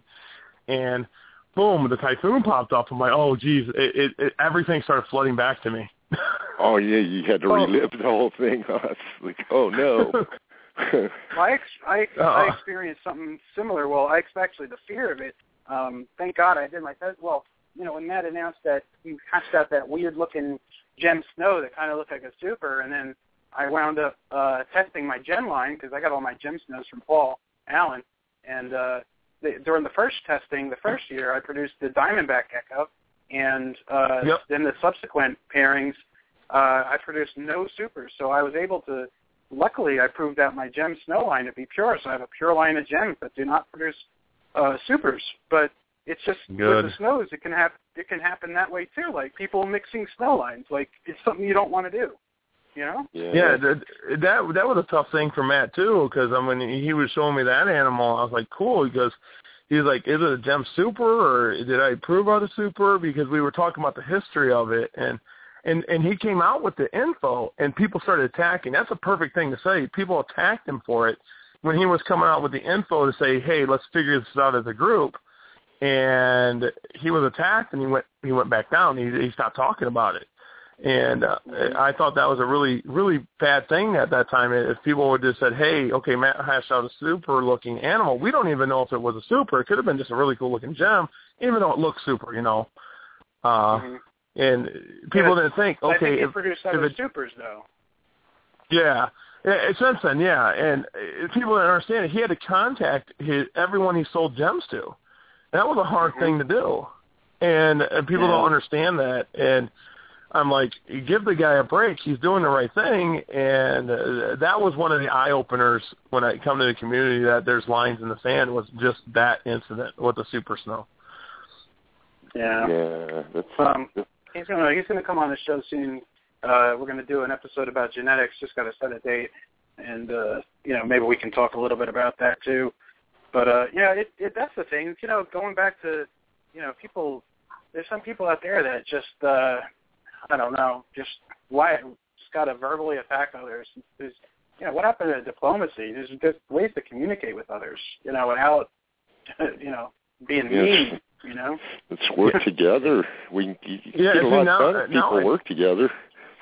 Now I know why people don't want to come out if something bad does come up in their collection, even if it's like a double head. I mean, if that pops up, they don't want to say nothing because of the backlash. Then the backlash. It puts doubt in the market too, and everything else they're selling. You keep lines separate. You keep different things separate, and if you hatch out something, something weird, and you post about it, it's like, oh, okay, well, that tangerine has this. And it's like, doubt it. Exactly. It's just a really bad thing. I mean, let's be honest, 95% of the community is good people. There is that 5% that just want to rip off people, but they come and go so quick. 95% of the people are really good people in this hobby, and they want to help the hobby. They got good intentions, and what I always tell people, what you see on the gecko side of me online, that's 10% of my life. I got family. I posted a post on the blog about it. I'm like, I got car bills, and I got house payments, and I got this. I'm just like you. I just don't breed leopard geckos. Yeah, well, you know what? That's the thing. When people see you online and they only see one side of what you're doing, they don't take in. That's you to them. You know what I mean? That's like, if you, say your pictures suck and your pictures are terrible. That's how people are going to perceive you. That's your image, and also how you communicate online is you. Like some people, I know how they communicate. I just get whenever they type something, I get a bad feeling sometimes because I'm used to a very negative way of communicating from them. But then there's other people that are the exact opposite. They have great reputation in the community, and everybody's very favorable towards them, and kind of like Jeff. Everybody loves Jeff because Jeff, That's awesome. Even on some of the most problematic posts from people, you've been able to keep a light head about it. So I've missed a few of them lately. I haven't been able to come on there and post a weird picture or something. I always come on after it's been deleted, and I feel let down. I'm letting my community down. Well, we got to get to the point where things don't need to be deleted. So, and that's just it. You know, I haven't seen too much lately. A lot keep dragging on, though. You know, you get something that just hits a sore spot with people, and people just keep, dredging it up and stirring it up, and I don't know, deleting them sometimes. They're young. I think they're young people, though. That just, they're not adults. They got to be kids. They got to be younger people from the way they act. My favorite thing to do is. My favorite thing to do is, if you need to be better than somebody, you're better than me. I'm good with it. Yeah, you're too cool for me. That's my whole thing.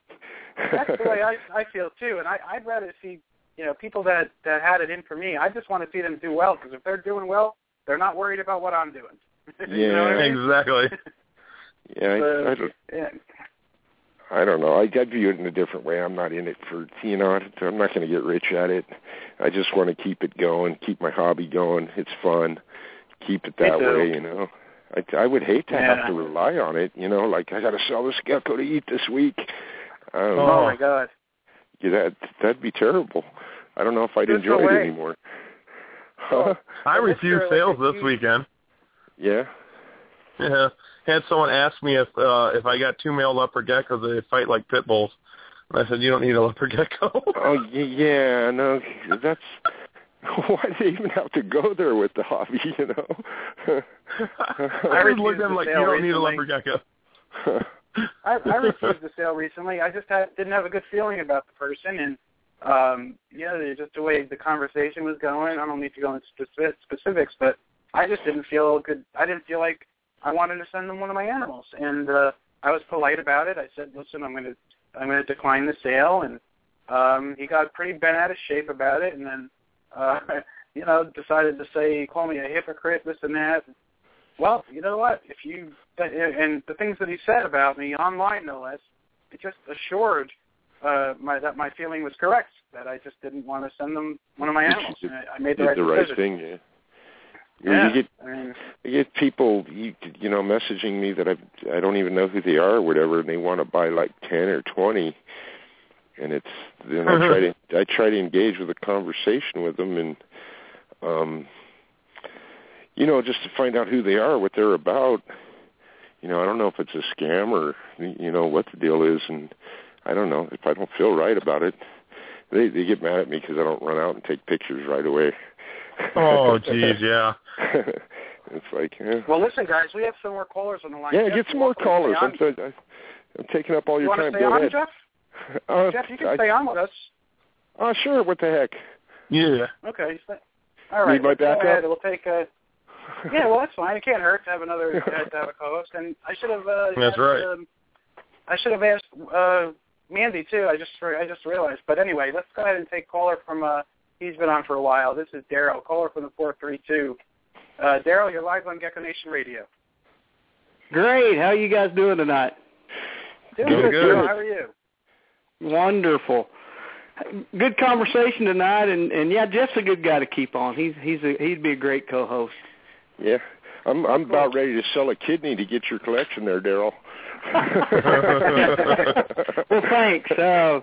Man, we're having fun. I finally hatched the first ever hatchling here at the Daryl and Cade Gecko collection this week, so it's been a big fun. Yeah, congratulations. Beautiful Thank one. You. Yeah, big congrats. Yeah. Well, the thing is, I wish you would tell me that you couldn't sell me any geckos. That might have helped me out a long time ago.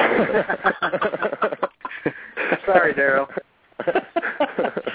Yeah, I feel for you guys. I mean, that's got to be a tough chore to try to cipher through and pick out, who's real and who's not. That's got to be difficult, But yeah, my question is for all you guys, since y'all are breeding them, is I know Jeff breeds the white and yellows, and Dave, you do too, and Gary is huge in that, and you throw up a lot of neat animals, Gary. I love it when you say, "Oh, this is just another bell." That's always his just a line. That's what just another bell.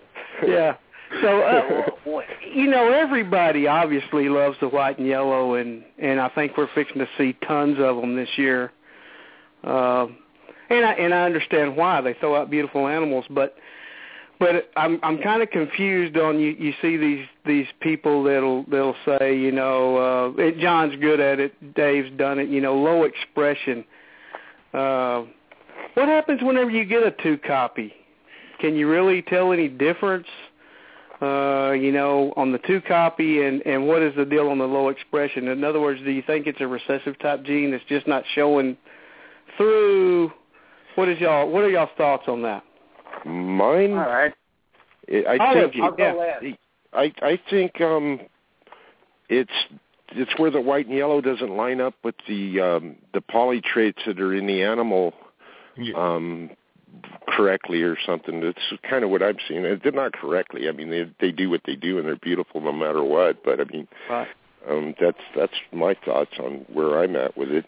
Yeah, they just don't mix well with everything. I mean, as well as other things like Bell Instant. You can tell Tremper don't mix well with you can't compare every single one with other ones. White and yellow is different for Tremper and Bell and Rainwater. So I think that's where you're getting a little go ahead, Dave. I'm sorry. No, I was just going to say I haven't hatched a ton of them, but from my experience, it's either a white and yellow or it isn't. But then again, I've talked to John Scarborough, and he says that every gecko that he thinks is questionable, once he breeds it, usually turns out to be a white and yellow. So yeah, that's what I was just fixing to say. I've talked with him as well. And he's told me that everyone that he's ever sold, as he puts it, as possible white and yellow, has turned out to be white and yellow. Yeah, I have a hypo. I bred white and yellow to a het Tremper super hypo tangerine carrot tail, just to test the Tremper out in the I bred them to a bunch of Trempers, but in this particular animal, she came out and it just looked like a super hypo animal, but every fourth baby or something, she's popping out white and yellows that are you can tell right away. So I've had her sitting in there. I just bred her again last year, and it's she pops out white and yellow, so I'm like, oh man. Maybe the way to plays better with other things. Yeah, well, maybe the way to do this in the future is to breed with the Tremper ones. Anyway, is to breed known white and yellow Trempers to known white and yellow Trempers. This way, there's less chance of having an issue figuring out which ones. What do you guys think? Yeah, and then still you can get a non-white yellow from according to morph calculators. Right. But yeah, because they're the chances calling it a codon. I think it's a dominant, but I will find out. I mean, I won't find out this year. I'm bringing some white and yellows to white and yellows, and I won't be releasing anything from that at all. But I won't find out until next season if there is 2 copies. But, I mean, to prove that's a 2 copy, you would have to, to do it right, you would have to incubate them all as male, take all the white and yellows from that, and then breed them to non-white and yellow females. So you'd have to produce 100 animals. Yeah, you would have to produce 100 animals, and do you know how many white and yellows you're going to be producing? I told someone just at the show, I pulled 10 white and yellow girls from production this year because I'm going to produce too many white and yellows. I'm getting great odds again. Everyone says they get bad odds on white and yellows. I'm producing 60 to 65% white and yellows from white and yellow to non-white and yellow breedings. And hey, I've got a question for you right quick. Have you noticed any difference if you use a white and yellow male on a non-white and yellow female where you get more white and yellows or vice versa? Have you noticed that?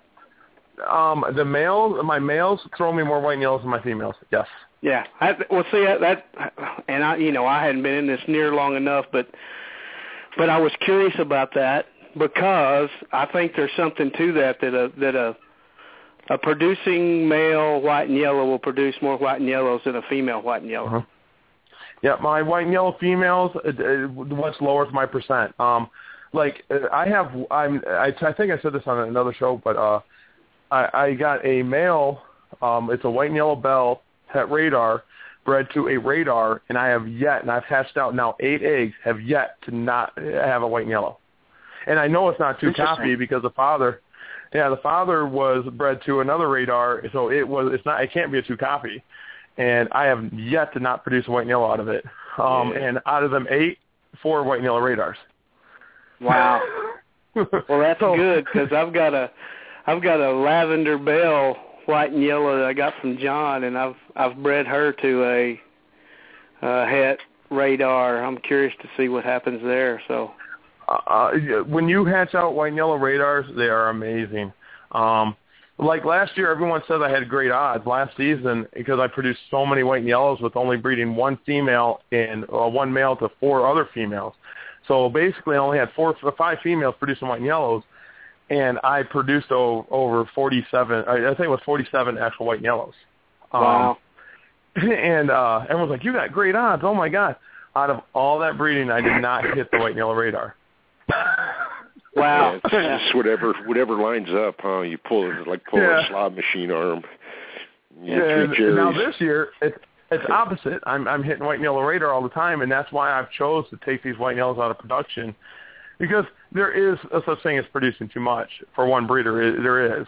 So I'll pull them and I'll use them next year. And there's some really cool. I got the Snowbell, white and yellow that's het radars. I got them pulled. I even pulled the Super Snowbell white and yellow female out of production because it's just why produce more white and yellows right now. And like you said, I think the market's gonna be flooded. Oh yeah. And I'll produce mine, my stuff, my higher quality stuff, my pairings, and I'll just go another route, and I'm going towards line breeding, my orange heads, and I got a few other little things coming up.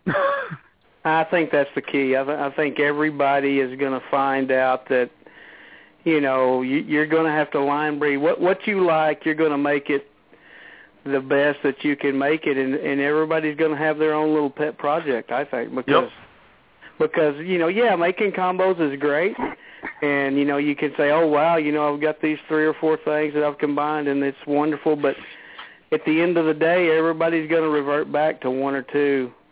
Here's my white and yellow Eclipse, whatever, and they're gonna make those the best they can make them, and I think that's you're right. In the future, I want to produce something where it'll be sent across the country and someone will see it and I said, oh, that came from Jeff. Exactly. Yeah, they're going to say, oh, Jeff is notorious for this, and Gary this, and Dave this, and John. Everybody's going to have their own little 2 or 3 things that they do and they do well. My number one more, Just Bell. Yeah, Just Bell. There you go. No. And for me, I'm kind of like John. I like just the pure species stuff. That's what I like. Yeah, I think that's John produces amazing stuff. Yeah. I think the pure subspecies and stuff like that's always going to be hot, and it's been.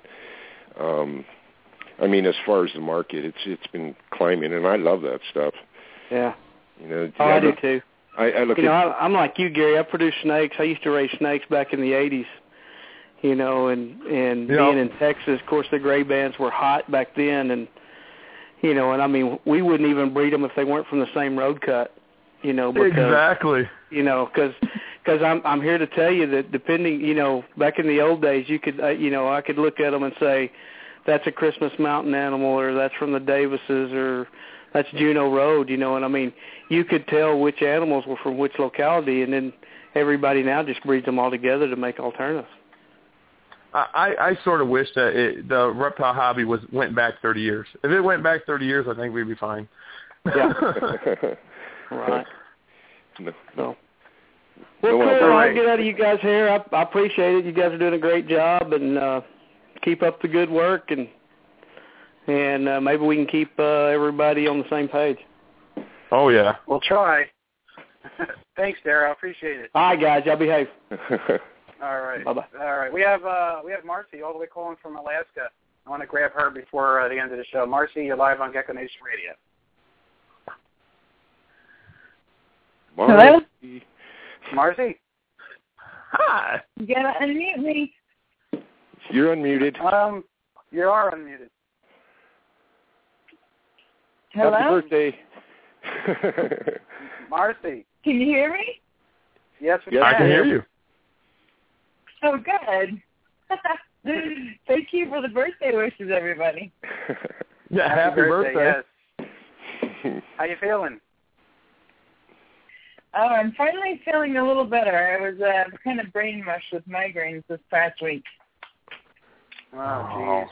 But other than that, I'm doing really well. I wanted to say hi to everybody. My family's waiting. We were going to do a birthday dinner last night, but we ended up bagging it and decided to do it tonight. So we're going to go have some sushi. Oh, nice. Cool.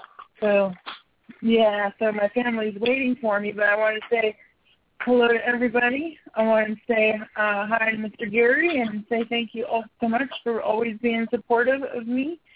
There's been a few people that are on this phone right now. Gary, David, Jeff, all three of you have been incredibly supportive of me from the very beginning, and I just appreciate it so very much. You guys are all incredibly special people to me. Only because you're a sweetheart. Thank you. You deserve it. So I mean, you're awesome. You're my last canary's queen. Aw. Well, you guys are all incredibly special, and you guys, each one of you, bring something wonderful to the hobby, and I'm very happy that I'm in your circle of friends, and that I push so hard with my green dust. Well, I'm glad I know I can speak for these guys too, but I think that a lot of us have come together in this and have become friends, and really it's just been an amazing thing. I think a lot of the best people in this have found each other and been able to link up, and I think that's definitely something that's never going to change. And I think we got some good bonds and good friendships and good acquaintanceships, whatever you want to call it, and for many years to come. So yeah, I think it's a good thing. Some good energy, definitely. Oh yeah, get some good vibes flowing. That's right. Good vibrations. Keep you have a question tonight for Gary, Marcy? I don't think so right now. I think my brain's too hungry for sushi. But I just wanted to say hey, and everybody, yeah, that's all I can think about now. My family's all sitting out there starving, so all I can think about is some, like, fried rice and some sushi and all that fun stuff. But I'm very excited about my season this year, Gary. I'm excited about see your Jeff Bells. It's always fun. I was laughing about that. I had to laugh at Daryl saying that because that's so true. It's like I always look at him like, really? Jeff Bells? Okay. I'm posting something tonight just because of this now. I'm doing it. Sweet. I might have to follow suit, do some Just a Tangs or Just a White and Yellows. Yes. Did those come from Gary? Oh, no.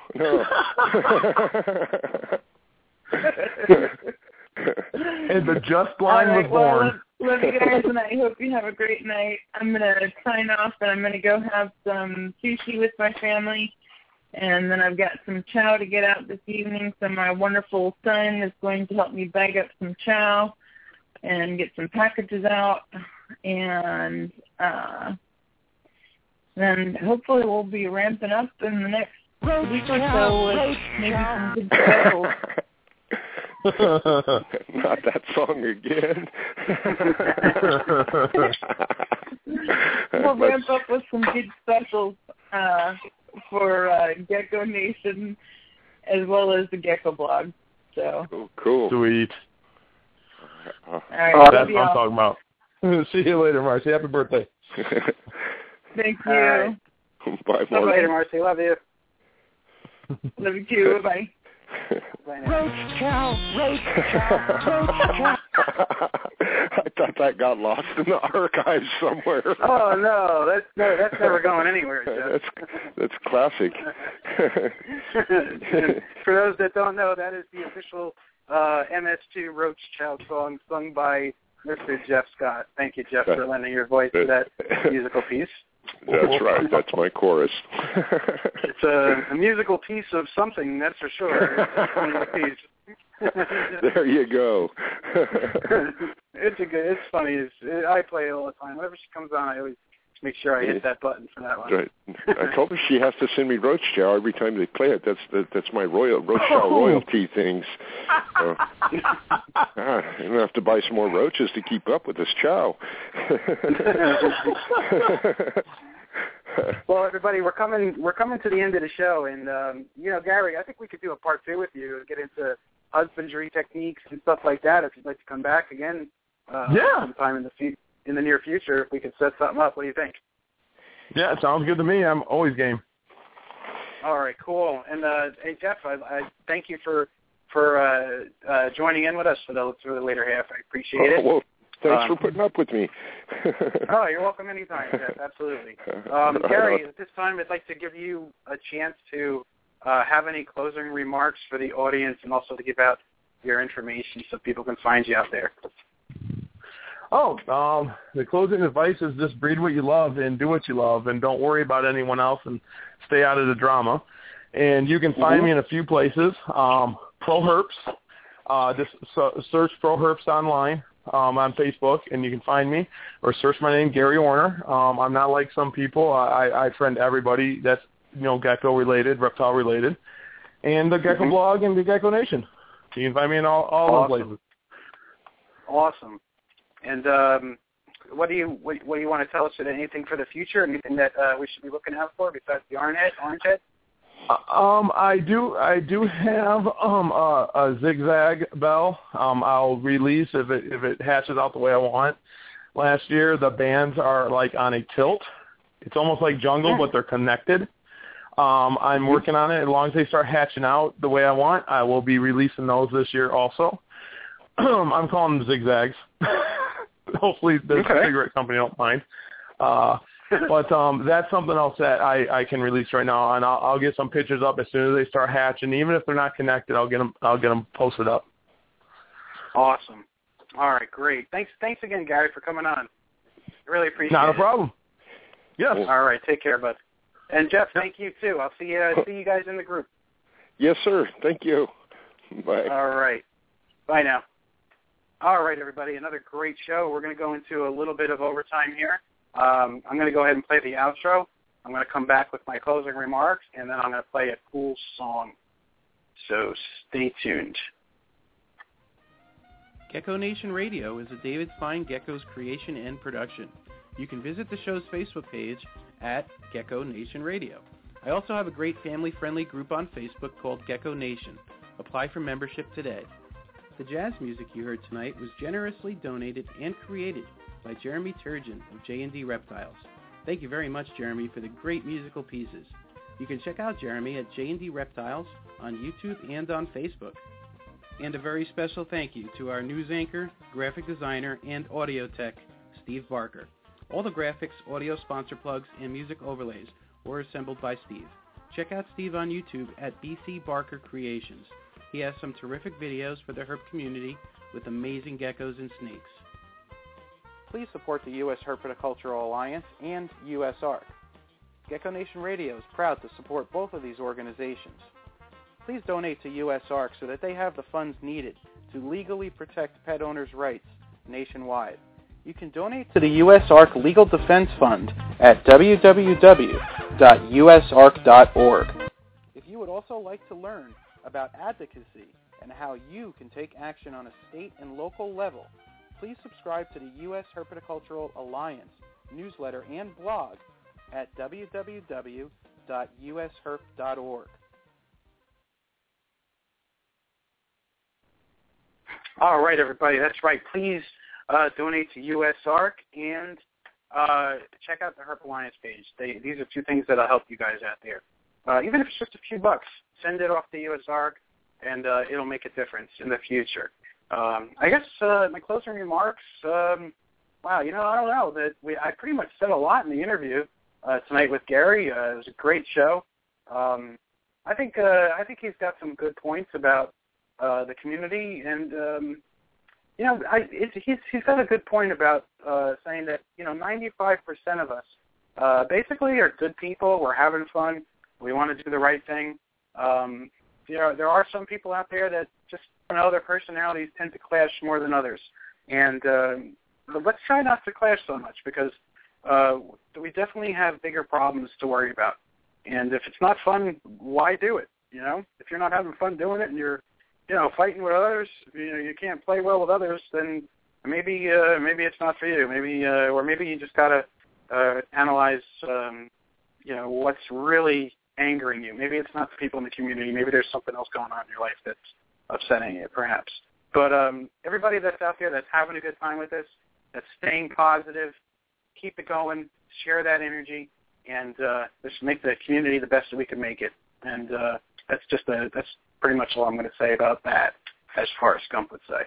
But all right, everybody, great episode tonight with Gary. Before I go, I'm going to give you the lineup. We got some amazing episodes coming up. Let's see. Next week we have Sean Holliday, your gecko guy. Sean and I are going to talk about some really interesting things that he's working on. And Sean is the inventor of the original Geo, okay, not the knockoff brand, the original one that is the better one. We're going to talk about Sean. He's going to explain why his is still the best as far as egg incubation devices. And definitely check out that interview next week. And then the week after that, we have the folks from Calorique, the makers of FlexWatt. Okay, we're going to have to do a show all about FlexWatt heat tape and basically talk about what makes FlexWatt the safest and best heat tape for our racks, and basically what it's done for the industry as a whole. Without FlexWatt, the reptile industry would not be where it is today. FlexWatt has been that integral. In the future, we also have Brandon Fowler. He does a lot of reptile educational events, and we have Reptiles Express, Debbie and Mike coming on. We have Brian Barczyk coming on, 511. We have Sean Gray from Night Glow Reptiles. We have Paul Morlock from Rack House.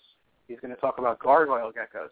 We have Mr. Daryl Burton. Me and Daryl, we're going to reminisce. We're going to talk about the old days of herpetoculture. Let's see, 6-8, we have Travis Coos of Enigmatic Reptile. And let's see, 6-15, Jeffrey Ribeiro from Reptiledge. And the list goes on and on and on. John Boone, 7-13, Jordan Russell, Christina from Christina's Pet Sanctuary. All kinds of great interviews coming up. And the shows just keep lining up more and more. If you guys would like to hear somebody in particular on our show, contact me through the Gecko Nation Radio Facebook page, or you can email us at geckonationradio@gmail.com. All right, everybody, have a great night. I'll see everybody in the group, and until next weekend. Before I go, I'm going to play a cool song. Check this out. This is Back to the Beginning Again by Switchfoot, Fading West.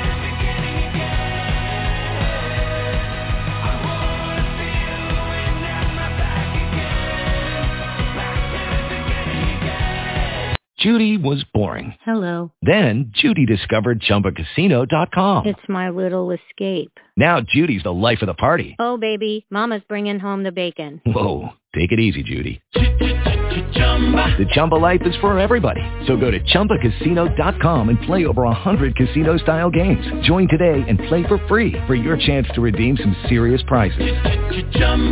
ChumbaCasino.com. No purchase necessary. Void where prohibited by law. 18 plus terms and conditions apply. See website for details.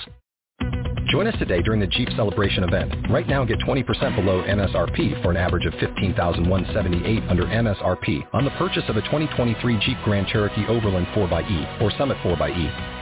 Not compatible with lease offers or with any other consumer incentive offers. $15,178 average based on 20% below average MSRP from all 2023 Grand Cherokee Overland 4xE and Summit 4xE models in dealer stock. Residency restrictions apply. Take retail delivery from dealer stock by 4/1. Jeep is a registered trademark.